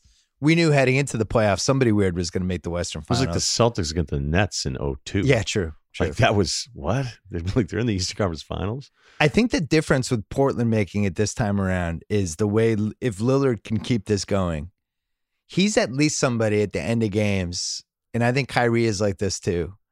And I think Kawhi is like this, and it goes back to what we talked about last week about the guys you really the butter your bread guys. Either way, butter bread. It's 11 o'clock now at night. I'm tired. But he at least, if it's Golden State and they're banged up and they've just come out of this series and it's a little toe-to-toe action with Durant, he can actually go toe-to-toe. And I think that's the difference. When we have these wonky teams that make the conference finals, the difference this time around is this guy's really good. And this guy will not be afraid. He'll think he's the best guy on the court, even if he's not necessarily the best guy on the court. I think Kyrie's like this too. The longer the Milwaukee-Boston series goes, the worse it is for Milwaukee because we're going to see in a Game 7 when it gets super tight and it really comes down to like 2 or 3 guys on each side, and Kyrie will be ready for that. And I want to know who like the third guy on Milwaukee is in that situation. Well, it's not Eric Bledsoe. My God. I mean, I made a joke on Twitter. I was like, well, we'll see what they look like when they get him back for Game 2. Yeah, I saw that. That was good. That was my kind of humor. Yeah, I know. That was I was like, hey, we're going to see Bill later today. Well, him and Lopez were 2 for 10. If your second option, like Middleton's the second option, but so if we're doing this now, we're looking at this series. I still, after the Pacers thing, I didn't know. I know that. I still don't know. Here's the thing, though. The Celtics, like this is the part where the Kyrie, are they better without Kyrie thing looks really stupid. I agree. Because he's great for the way Milwaukee plays defense. The Celtics don't take free throws anyway. Yeah. And Kyrie, as much as everybody hates the long two, I think I want him taking long twos as much as any player in the league. I'm sure there's numbers that are going to tell me there's a couple guys ahead of him. He's just a great shot maker in those spots. Like it's comfortable for him. That's why I always think shooting's really funny in that, certain guys will hit decent numbers on corner threes or they'll find some things, but you can see there's no gauging. Like great shooters know kind of distance and angle and like all the mechanics. I have to take something off, put a little something more on it with my legs, extend it out. I can shoot it in different ways. Like Dirk could always do that. And Kyrie has that. I can be a little off balance. I can be going side to side. I can step back on you. I can go in. I can pick it up right off the dribble. I can do a lot of awkward different things. And that's where Kyrie's offensive ability here is like, that's where you look at him and go, okay, this is somebody. And look, we all know how special he was after the 16 finals. There's one other piece of that he doesn't care if he's on the road or at home. And I think there's only a few guys like that. Not at all. Now, when we're doing probably enjoys being on the road. Yeah, right. Who knows? I mean, he's like, this is cool. Yeah, I like shutting this crowd up. And Horford's been in like over 100 playoff games at this point. And Horford was the MVP. I know the final numbers you could argue. No, what Horford did when in he plays 1, like that, it's very hard to beat them. Yeah, and for Horford haters, it's understandable. Like when you pay a guy that much money and he comes in, you're like, okay, this is going to be awesome. We get to throw. Like whenever you get that kind of money, especially in a place like Boston where the pressure is as much as any NBA city, you think, well, wait a minute, isn't this guy supposed to get his buckets at the end of close games? You're like, well, that's not really what he does. So everybody kind of knows his deal now. But the little things that he's doing, at least in Game 1, and what he'll be doing throughout the entire series against Giannis is incredible. And this is the start of the Brad Stevens stuff again, because you didn't think, okay, against Budenholzer, he's going to be like he'll be totally out coaching this guy. But I was I was so impressed with the discipline defensively of what Boston was asked to do with Giannis and how they kind of change up their double teams. And there's a second, like, it's not just, hey, you only double team in this situation. Like, that's an incredibly smart team to be able to do some of this different stuff they do defensively. And then any of the Giannis in transition wall building stuff that they do. There was a play in the first half where Giannis was bringing it down along the right side in transition, and Connaughton went to the 3-point corner, and Jalen left him there and came up to be like a third guy in that wall at the free throw line. And Giannis got it to him, and Connaughton clanks it. And then the other offensive possessions are, hey, I'm stuck. Giannis, I'm stuck. All right, Brook Lopez, you take a tough, weird three. Like, if that's what you're going to do. Like, I thought Milwaukee had some defensive issues that surprised me for the number one defensive team. But offensively, you knew what Boston was going to try to do against Giannis. We've already seen this before. Wait a second. That was the stunning part of this. They didn't seem to feel like nobody else. Year. Right. It didn't feel like anybody else was prepared. There was no surprise in the game plan, and it was like Milwaukee was completely flummoxed by it. I thought that was really weird. Really weird. And other than that stretch where Mirotic hit a crazy three, Middleton had that and one where he got caught in the air and still hit it, and then Middleton hit kind of a slower in transition pull-up three from deep because Jalen was like, damn, I got to contest you out there. That was that 15-0 run that made it 40-40. But other than that, Celtics missed a bunch of jump shots during that too. Early too, I thought Boston, I'm like, man, they could have a crazy lead in this game because I loved all their looks. Giannis was 4 for 16 from 2. I mean, this year he shot like, I think over 65% or something on 2-pointers. It was some crazy stat. So, I mean, it was from a gameplay. Hey, here's what we're going to run. Here's what you're going to run. Milwaukee has to be more ready with the other scorers to go. Some of you guys are going to have to burn them on this. This goes back to the Denver thing, though. You can play that way during the season, and it's great, and it makes sense, and you're shooting threes, and the math makes sense, all that stuff. But now when you get here and you're on Sunday ABC, and it's like, all right, Pat Connaughton, knock yourself out. Go ahead. We'll give you like 4 of those. If you make them, we'll start guarding you, but let's see it. He was 2 of 10, 1 of 7 from 3. Yeah. And I look back at that. Pat Connaughton had 10 shots in 24 minutes. The weird thing for me is Ilyasova. Why? I'm just not a fan. I actually thought we'd see DJ Wilson this series because I think he's good. But yeah, I mean, I thought the Celtics were going to lose in 5. I really did. I thought this was going to be like just a Giannis unleashes holy hell series. But I also thought, if they can just keep it going and creep closer to do or die games and a do or die game 6, do or die game 7, I really think it favors Boston because you look at this Milwaukee lineup and even Brook Lopez hasn't been in big games. What's the biggest game Brook Lopez has ever been in? Like he was terrible. Like today. round 1 with the Nets and Joe Johnson, but 1 year against the Bulls. Like these guys haven't been in big games. Even Giannis hasn't been in that many big games. So I think that favors Boston.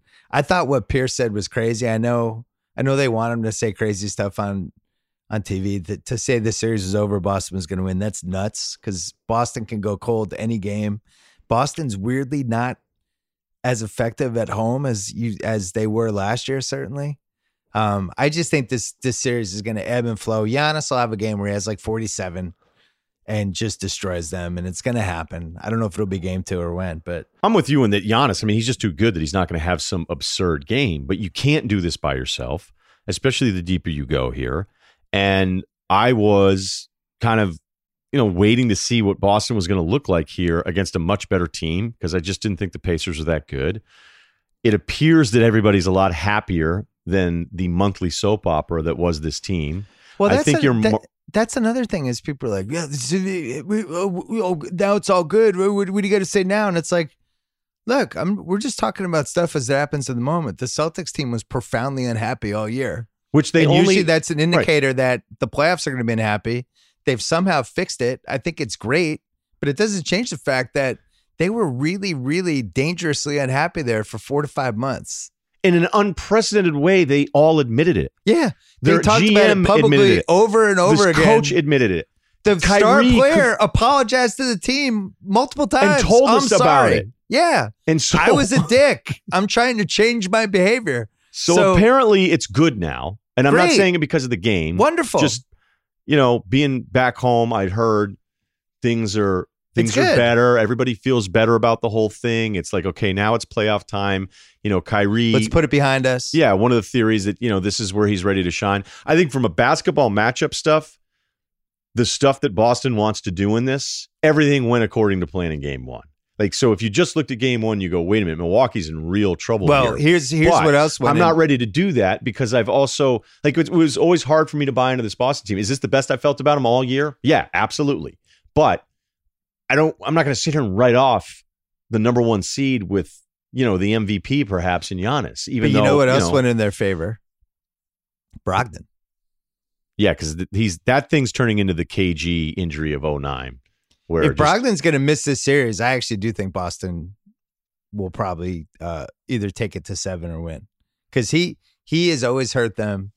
He allows them to go small and do all these different things with their lineup. That can be a problem for Boston potentially. But two things to note just as we go along with Boston. Look at these numbers for starters, though. I'm sorry. Just Brook Lopez, 26 minutes, 1 of 5. Bledsoe, 25 minutes, 1 of 5. Like, to think that he only played 25 minutes in this, granted, it got kind of blowout. And they needed him to play like 45. Right. Sterling Brown, 22 minutes, 1 of 7. And then there's one other bad one here. I forget where it is. Yeah, Ilyasova. He ended up, he was 0 for 5 from 3. Two Boston notes. Brown has been playing really well for 4 months now. And I love the way he did it, too. He just said, enough of this shit. I'm just going to be aggressive whenever I can. Not out of control aggressive, though. If you were a GM, who would you value as a trade asset more, Brown or Tatum? Tatum still. Okay. The other thing is Hayward, once again, had a really nice game. What I liked about the game here, he only took 8 shots. I still feel like he had an impact. He's just really comfortable now. And he's playing with a certain pace and speed, and he mixes it up, and his slash and kick game's back. He just seems really confident again. He really does seem like Utah Hayward again. I'm not ready to go there, but... Well, not ready to go like him being 13 all NBA, but his style, the way he's playing, is the way he played in Utah. Right. Absolutely. I mean, he was taking 20 shots a game in Utah. He took 8 in this game. Philly, Toronto. I think Kawhi is he's just such a bad matchup for Philly on both sides. He eliminates the best thing that they have going for their team other than Embiid, which is like this size on the perimeter and their ability to overpower the wings and all that stuff. And then, he can basically, that guy's hot, all right, I'll take him out. Whoever kind of starts to catch fire on Philly, he can just take him over for a couple of possessions. This is going to be the Kawhi series. I really feel that way. I felt far more confident picking Toronto in this one than I did the Milwaukee-Boston one. I just feel like Toronto is so easy to know exactly what they are, when it looks right, how it goes. You add in the fact that Siakam is this insane scorer, and you're like, oh, so they just added another guy that can get 30 in multiple playoff games along with Kawhi, who, I don't think it should be this reminder like, hey, man, that Kawhi guy's good, because when he came onto the scene in those finals, it was this coming out party. We were like, oh, my God, like he's like in charge of this whole thing. He's actually one of the better playoff performers we've had in the last 25 years, like just statistically. Yeah, so then you look at Philly being lost against him, and his finishing has never been as flashy as those other guys. I remember talking to Windhorst about this when I was in studio with him at ESPN once. And do you remember like when LeBron, and I think maybe even Durant at one point had gotten caught up in this, where they were talking about like Kawhi's ascendance of like, he's kind of like in that group with you guys. And they were both, and I don't want to be screwing this up. I know at least it was definitely one, but I feel like Durant got caught up in this too. But it was almost this dismissive, like, wait a minute, you think he's at our level? Yeah. And it was other players that are the clear tier 1 guys feeling like it was disrespectful to assume that he was at that level. And the thing is, he has been for a long time, minus the year that he was gone. But this is really kind of what he should be, or what he's shown us in the past. Like, this shouldn't be a surprise to anybody. It was just, I think, easy to kind of forget where he was for a bit because of how everything went. The surprise is because he missed last year. They were so careful with him this year.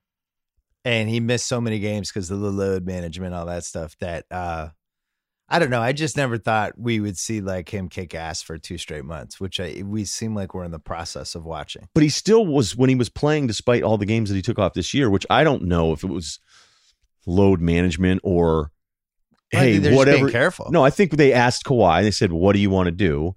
And we are going to do whatever you want because we're not going to give you any reasons for you to want to leave here other than maybe he'll leave. So they were going to do, if the guy wanted to play 12 games, he could have played 12 games this year. But I watched that game and I watched all of his scoring. Some of the stuff he was doing in Orlando at the end of that series. And I'm not saying that's some great series because it's the Magic. No, but he dialed it up. He was doing stuff in that series where you're like, oh my, like, what are you supposed to do with this guy? But it's never as impressive as Durant. Not saying it's not as good. It doesn't have this like wow factor all the time that some of the other guys have. And I think it misplaces him at times, even though if he were healthy the entire three, like when we were trying to do the top 5 in the NBA, you know how hard that is to do right now? I know. It's loaded. The one wow thing with he'll do some stuff defensively that gets wow stuff for me. But one thing that gets a wow for me, not in the traditional sense, but I always marvel at it, is the pace that he plays with, where no matter what's going on in the game, the situation, the crowd, he has this ability to keep it to what he wants to do at the speed he wants to do it offensively, which is something like I never thought he was going to be that type of guy. Like Durant has the same ability, right? Kyrie he offensively to me can control his surroundings in a way that very few guys can do. And I'm psyched that he's back. I really enjoy watching him. And if we end up with Milwaukee, Toronto, or Boston, Toronto, whatever, I don't want to write off Philly, but mentally I'm starting to write them off. I don't see them winning 4 of 6 unless somebody gets hurt on Toronto. Having Embiid miss a game in the first series, I'm like, oh, okay. And we've been over the Philly thing a bunch of times, so I don't want to do it all again. Even though, let's not do it again. No, I don't. But I mean, there are times too where I go, it's really funny, like when Embiid is rolling and everything's great, and it's like, this look at this team, look at what they could be. But I don't think they understand how much they can piss other people off. And when Embiid makes the 3-1 Warriors joke, and you're looking at Jimmy Butler and Embiid sitting there, and if I were on the Warriors, I'd be like, oh, is that what it looks like to never be out of the second round? You two guys right there, like you're gonna make fun of us for losing one of the 4 finals we were in. And you fucking guys can't get out of the second round? I don't know if Toronto has any of that. I mean, honestly, Kawhi, I wonder, like he seems to be so oblivious to the surroundings at times. Like I could imagine him going to the locker room afterwards being like, who's that Puerto Rican dude that never sits down at courtside? And I think it's like the best approach. Like as you're talking about being in the flow and knowing everything. So it's a great point, but he seems to be so non-affected by anything that it's incredibly impressive. And maybe for all the like concern about not having enough of a brand and the Spurs hold me back and all that kind of stuff, the whispers you would hear, like they feel like his crew thinks he should have a bigger presence and a bigger brand. We're like, well, they better be right. Right. Well, you signed with New Balance and you made fun of the fact that you don't have a brand. Yeah. But whatever all that stuff is that maybe limits his appeal, it might be the most perfect approach day to day in big state games. Well, and also perfect for Toronto, which is one of the sky is falling franchises that we have in the NBA right now. The fans are just beaten down mentally. And to flip that, you need guys who don't even notice that you're feeling that way. I'm always convinced this is one of the reasons the Red Sox won in 2004. They had all these dudes that were just like, what do I care that there was a curse? I grew up in a really poor part of the Dominican Republic. You think I care about your curse? Like it was just guys who Bellhorn and Bellhorn. Couple quick emails.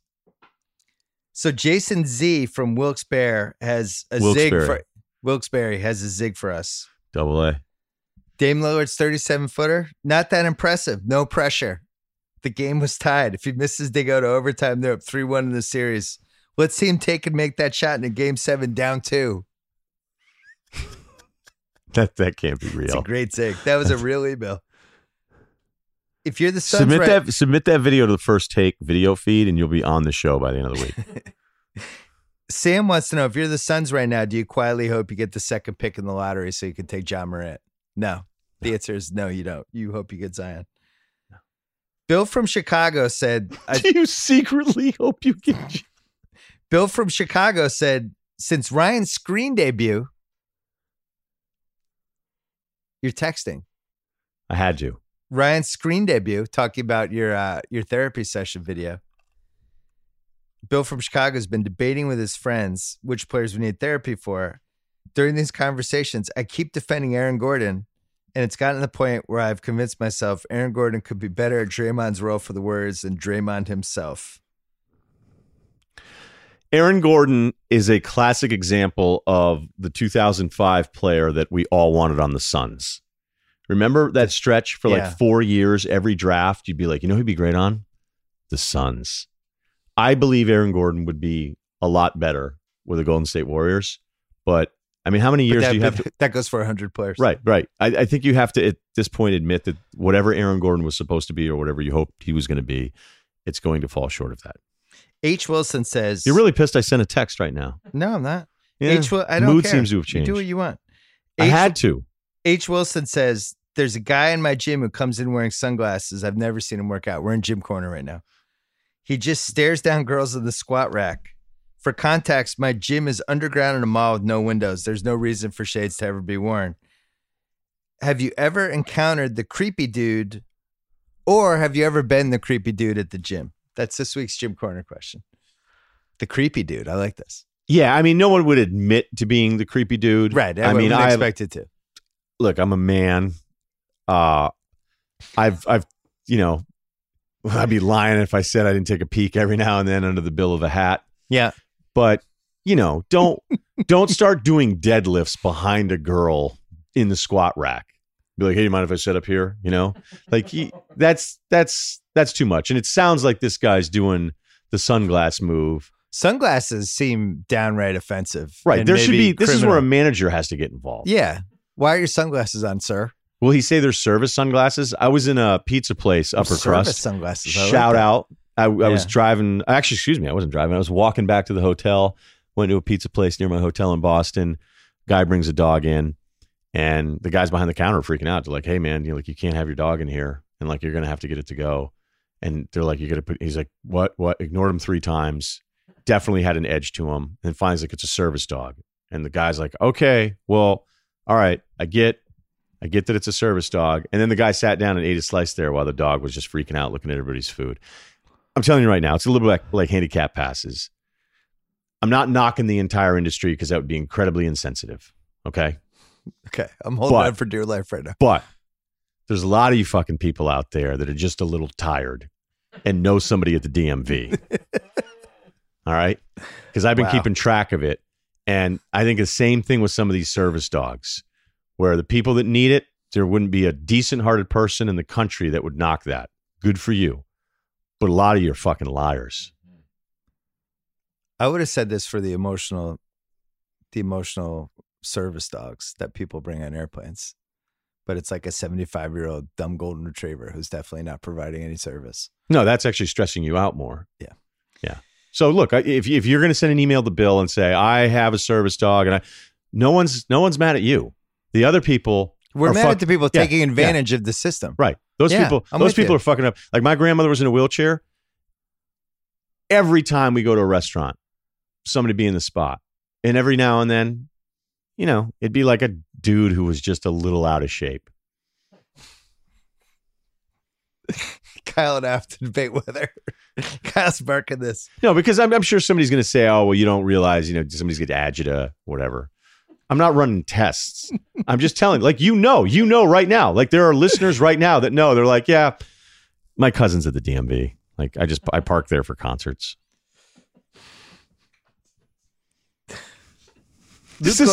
I'm helping.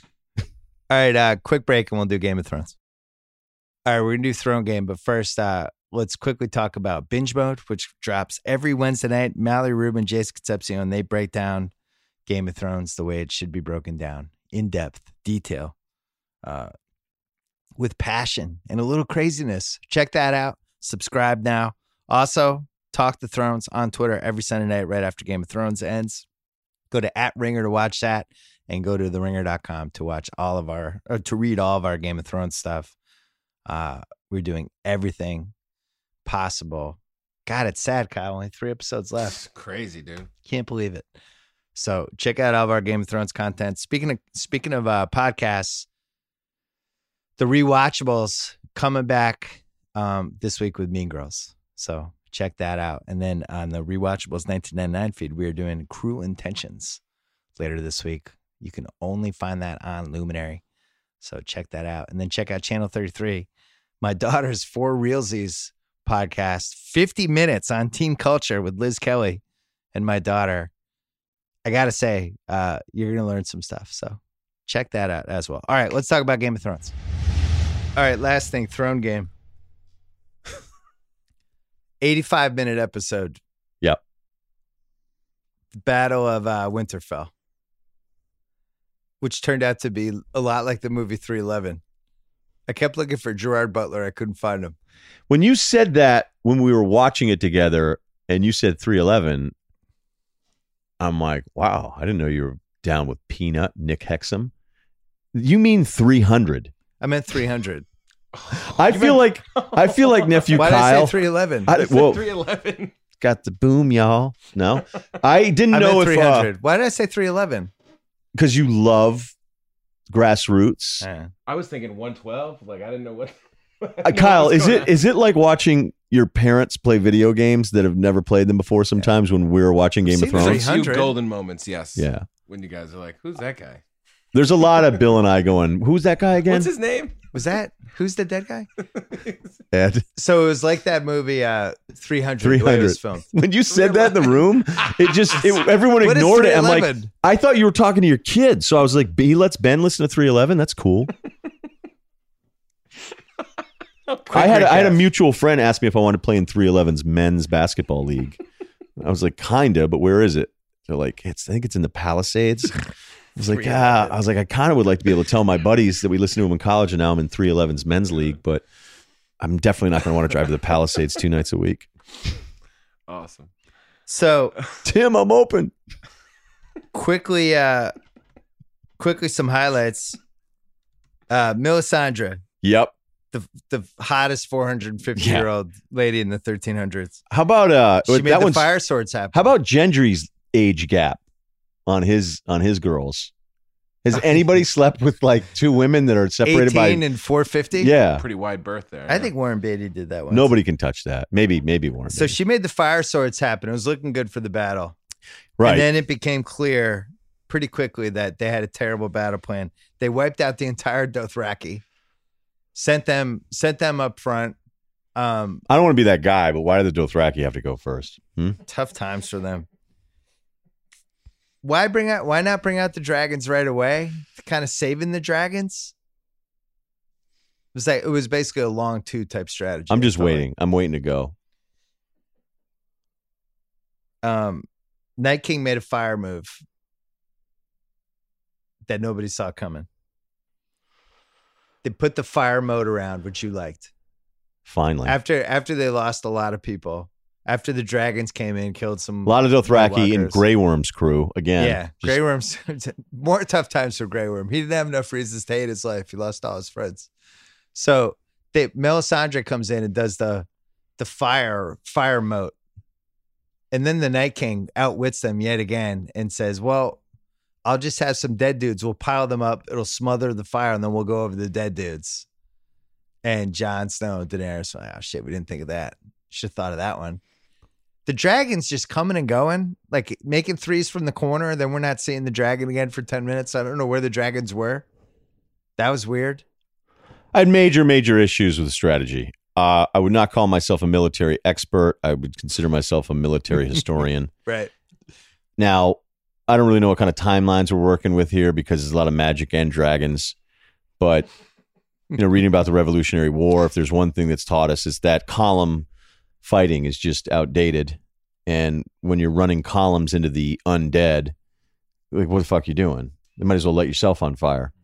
So for them to just stand in front of the castle, there's another thing they could have learned from George Washington is that the armies, and it was really just a collection of militias back then, they gave up New York City. They had some battles in Long Island. There was this Brooklyn thing, and then they went, this whole thing's fucking pointless. Let's just get out of here and go to Philadelphia, New Jersey, and hang out for a bit.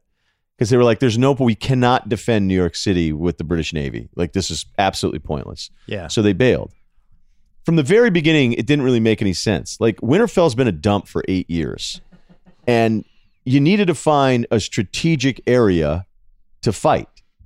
And I guess you can't really tell the undead to hold off until the morning. Because back in the Revolutionary War times, they would just take winters off. They'd be like, hey, can we just pick this shit up in the spring? I'd be like, all right, great. Thank you. Because it's freezing. Yeah. And they start with no landscape advantage. My guys would have been digging the biggest hole you've ever seen around that castle so that if they're going to charge me, you're going down and then you're going to come back up. And if you tell me that doesn't work, well, at least it impedes their progress because it certainly did with the walls at some point. So that was a problem. No massive hole. If you're going to light the moat of things, the dragon glass kind of brackets those things that you're not supposed to run into. You see them all over the place. They were on Normandy as well. You put those further out, further perimeter. Yeah. And you light them on fire from the beginning. So Melisandre is just lighting the Dothraki swords on fire. They run into something that I guess is just a wall of dead people. It was actually really cool how that was shot. Yeah, that all the fire blades like disappeared and like one dude runs back. He's like, okay, that didn't go well. But why would you wait to light the shit on fire? And the misuse of the dragons, this would be like not throwing it to Randy Moss if you were Dante Culpepper. You know? Right. Like, you can't let Moss not get looks. If you had Randy Moss and Calvin Johnson in his prime. Absolutely. And you're just like, we're going to run the ball again. So it felt like, I guess the story is that the two dragons, because it felt like a little bit of a never-ending story deal here with these two dragons, and they're like, hey, you know there's a massive battle for mankind going on back there, and you two are like winking at each other. But I guess they were looking for the Night King still. And, you know, there's a bunch of different things. How about Daenerys is just awareness rating as on a Madden scale 30s. Like you land your dragon, you let 50 dead guys start stabbing the shit out of it. Like, make your move and then get out of there. Get up. You got to stay off the ground. And then when they retreated and they had the fire pit going, right? They just stared at all of them. And then they waited until dead bodies just started crossing like one little area. It's like, why would you just stand there and stare at them? Start firing away. So the fire stops everybody, and there's a stare down for, it seemed like a couple of minutes. It seemed like it would have been a great time for the dragons to come in and incinerate everybody. No, they waited. They waited until they started fighting again. Yeah, and their people were getting treated like the Irish in Braveheart. So, the Hound didn't like anything that was going on and said, I can't beat death. Stopped fighting for a while, but then rallied back. Good line. Arya was a machine. Huge PR. Yep. Just killing people left and right. People don't see her coming. Low to the ground. Kemba? Like little like Kemba? Little Kemba. Yeah. Can go to the hoop, can work from the outside. And then the Night King once again figured out how to get into the castle. Brings his... Well, he didn't go into the castle. He went looking for... Well, he brings the ice shooting dragon in, who basically demolishes everything. All his dudes get in. It feels like a cold fire. I don't know if it's ice. We didn't see it's a cold fire. So what happens when it hits you? You burn in a hell flame that's cold. Like dry ice. We didn't really get to see it. Yeah, we never really saw what happened when you got burned by the cold fire. And then we thought maybe Daenerys was going to take down the Night King, but there's no way that was going to happen. Can we go back? So we can go wherever you want. I thought we lost track. There's a big dragon fight. Yeah, there's a dragon fight. I had no idea who was who. It was impossible to tell. It was shot really strangely. I love some of the shots. We spent most of this time going, who's that? What's going on? It was confusing. I've never felt older watching a TV show. Yeah. But that's kind of the thing. Like, I checked in with some younger people and I went, I'm really afraid to send this text, but Bill and I couldn't see anything for long stretches. And they go, yep. But I think that was kind of the director's. Now, I'm more of a writer. Right. But I get what the director was trying to do. Right. I could see the director's script. I could see the cues. And I think the The approach was they wanted the viewer to be as confused in battle as the actual participants. This is a boxing movie trick. Yeah. When they film the boxing movies and they put the camera right in between the guys, and it's just a lot. But really, it's a way to just cheat. And so that if it's a wide shot, it looks fake. If it's up close and it's frantic, you feel like you're in it. Why hasn't somebody just said to the other guy in a boxing movie, being like, look, this is Michael B. Jordan, and he's going to punch you in the face for real. And a bunch of times, and you're going to make like 500. You're going to make $500,000. Yeah. That's the kind of movie I would make. Do you think like, so my wife, when with our dogs, like our dogs had different colored collars. So even though our dogs all look differently, but like when we had 2 golden retrievers, we had Rufus, the male, and Daisy, the female. Daisy had the pink collar and Rufus had the darker collar. Makes sense. Do you think Daenerys should have done that with the dragons so we could have told them apart? Like, one of them had a pink collar and the other had like a purple one. So then when they're flying around, I know who's who. You know what? Just to be fair. You knew who was who? No, I just, if the collars are going to be color coded, I'd like them not to reveal gender. Okay. If they could be gender neutral collars, because I don't want to assume anything, certainly not with a dragon. I think we'd be better off if it was like a mauve and then a green. Gender neutral dragon collars. Yeah, I mean, that's it's still, we're naming that one. That's the name of today's podcast.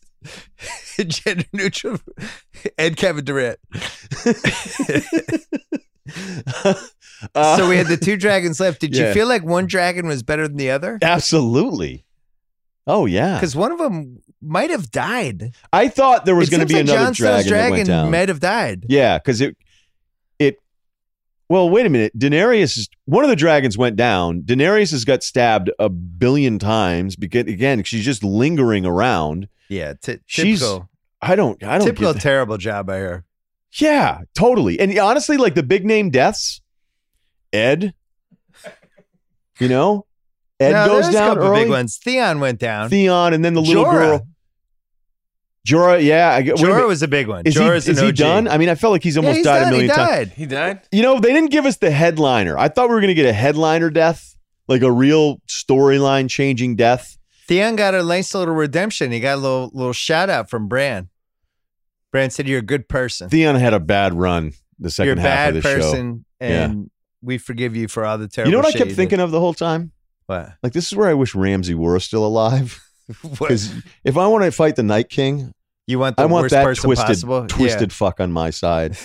And are we going to get to the end now? Yeah. Or do we still have more? No, that's it. Theon died. Jorah died. I always liked Jorah. By the way, couldn't a Daenerys just like, I actually was into you? Or was that worse? Right before he dies. I mean, the guy has been the most whipped dude Jorah. In the history of dragons' end castles.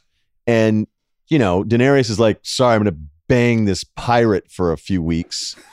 Right. You know, no offense. It's a good Twitter poll. What's worse? Right. And then he's also going to shit on your manhood to your face after he knows that I forgot about that. I mean, she treats him worse than Selena Meyer treats Gary and Veep.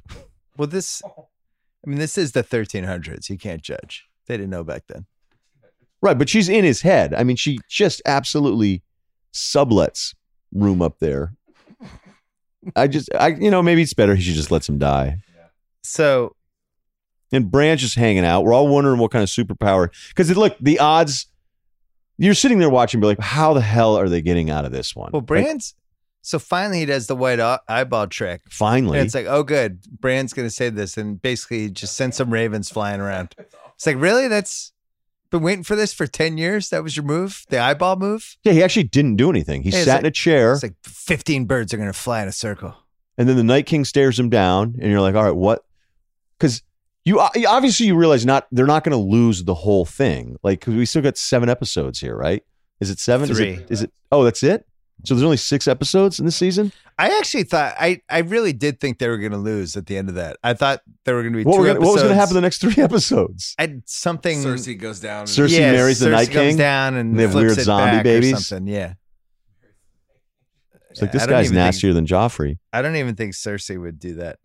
So it all ends with Arya killing the Night King. Great move by her. The dive from behind. See, the Night King thinks he stops her, but she rope-a-doped him. Yeah, she did. Made it seem like she had the knife high, but then she had the other one low. Got him with the dragon glass. Boom. End. Night King. So long. Okay. I just have a hard time believing she gets through security. That his cabinet that looks a bit like the Doobie Brothers, that she was just going to be able to get past all those guys and kill the most important guy in mankind in this battle. Like, that guy's unfreaking touchable, and she just sneaks by everybody and stabs him. She was moving around pretty quietly in that library or whatever. Do you think he was telling them to foul or no? Do you think he looks like Popovich? No, I was trying to draw some Night King Popovich. You know, he had a big lead there at the end. He's basically done. He got to where he needed to go, and really lost control of the shot clock. And to be fair to the Night King, someone on his team's got to pay more attention. They've got to know game, time, situation. King, I mean, he'd spend a lot of time team bonding dinners, picks out a special bottle of wine for each one. Look, I'm just saying, man. I'm just saying, after 8 years of this, the Night King goes down because he gets in a staring contest with the most boring character in the entire show, and then a teenage girl stabs him. Wow, when you put it that way. By the way, better all-around day. Bob Kraft starting out at the Orchard Spa, ending with the overtime win against the Chiefs, or Arya losing her virginity and then killing the Night King? What was a better day? Oh, Arya, because that was the AFC title game. Could have been the Super Bowl, maybe different. Yeah, great day for Arya though. Huge day. Huge. I hope 50 years later she goes like, "What were the great days of your life?" She's like, this one day, lost my virginity. If she has a better day than that, yeah, lost my virginity and killed the Night King and saved the world. It was great. So you didn't love the Arya thing. Who would you have wanted to kill? I wanted something. I know how hard it is to write these scripts, man. But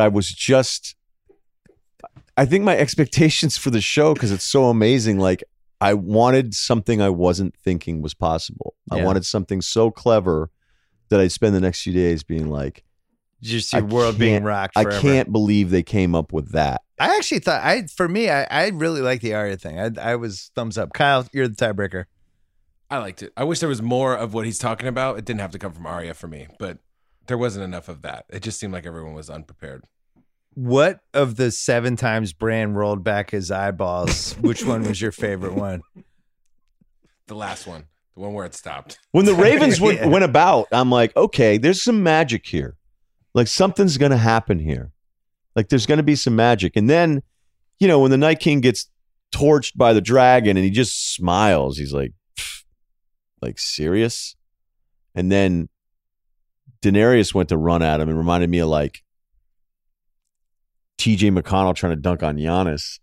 And I'm like, nah, that's not going to work. And then all the people come back to life as zombies, as the White Walkers. That was great. And you're just going, this roster is incredible. I liked when he did the slow raise of the hands. Yeah.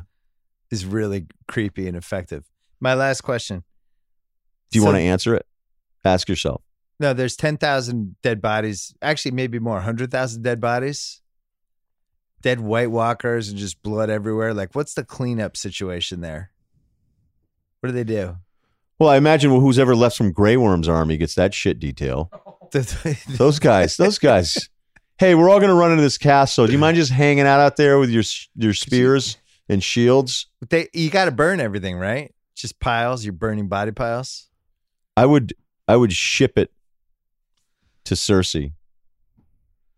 Do you think now that the White Walkers are gone, do you think the Dragon Glass like 50% discount at the team store? Don't need it anymore, right? Still selling it, but not as expensive. People not are using high, them. Not in high demand. People are using them as paint scrapers. It's like a 5-in-1. I liked the episode. I thought it was good. I didn't know what was going on half the time. I can't wait to watch it again. Yeah, but I need to watch it like 7 times. It actually would have been a good movie theater episode. You know? I'm surprised they've never done that. Imagine the money they would make on that. Somebody, I've seen this bandied around. I think it's bandied about. Bandied about. I've seen this bandied about. If they did Saturday, one day only, Game of Thrones series finale in a movie theater and just charge like $50 a ticket, what would happen? How much money could they make? The whole thing. If it was just one weekend, we're just premiering this 2 days early. If social media is any indicator, I would think it would probably be one of the best. What if you did it for a weekend? What if you treat it like opening weekend? Yeah, that's what I mean. Like if you so did you're not just Saturday. So you're saying Thursday, Friday, Saturday, Sunday. Say it's Thursday night through Sunday. I think it would do incredible. Yeah.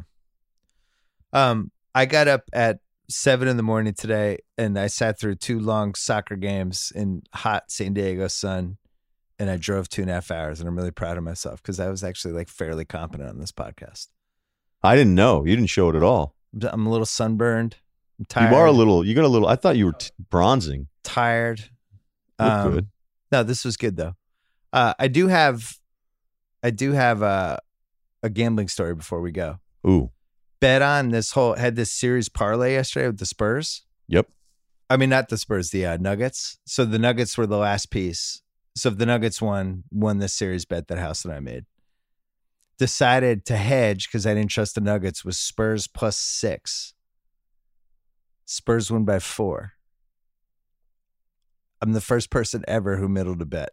It's the first time it's ever happened in the history of gambling. That scenario where it actually worked out. I was so proud of myself. Yeah, whenever anybody said middle it, I'm always like, or you could just lose 2 other bets. Right. It never works ever in a million years. You know when it works? When the Spurs just stand there for 25 fucking seconds as the clock runs out when they're well, down then you'll 4. never forget it then. Oh, it was the best. I was going nuts. I was so happy, even as I was outraged as a basketball fan because I've never seen anything dumber in the last 25 seconds. But I was like, well, I just won middle. It was great. What do you got to plug? Anything? I'll do a draft recap pod, and then Zach Lowe and I are going to do this really deep playoff dive on. I'm just kidding. Ryen Russillo, Dual Threat Podcast Network, and we'll be back next Sunday doing the same thing. I'll be Sunday might be an won't issue be as for me. late. Why? I got a couple buddies coming to town, and it's a Willie Nelson concert on Sunday night. Yeah. Oh, well, maybe we'll have to do Monday then. Can we? Potentially. Let me look at it. All right. I know Kyle likes it when we do Mondays. The audience does I not, love though. the Sunday, but dude's got a life too. Willie Nelson, Jesus. No, Willie Nelson's 98. 98. He's not really 98. 78? 80? No, he's like 84. Oh, all right. We'll see you next week. Thanks, Ryan. Thank you. All right. Thanks to Ryan. Thanks to DAZN. Don't forget the big fight this week. Canelo Alvarez, Daniel Jacobs. And thanks to Nick and Kyle for working late tonight. Thanks to Tic Tac and Melatonin. And we'll be back later in the week with more on the BS Podcast.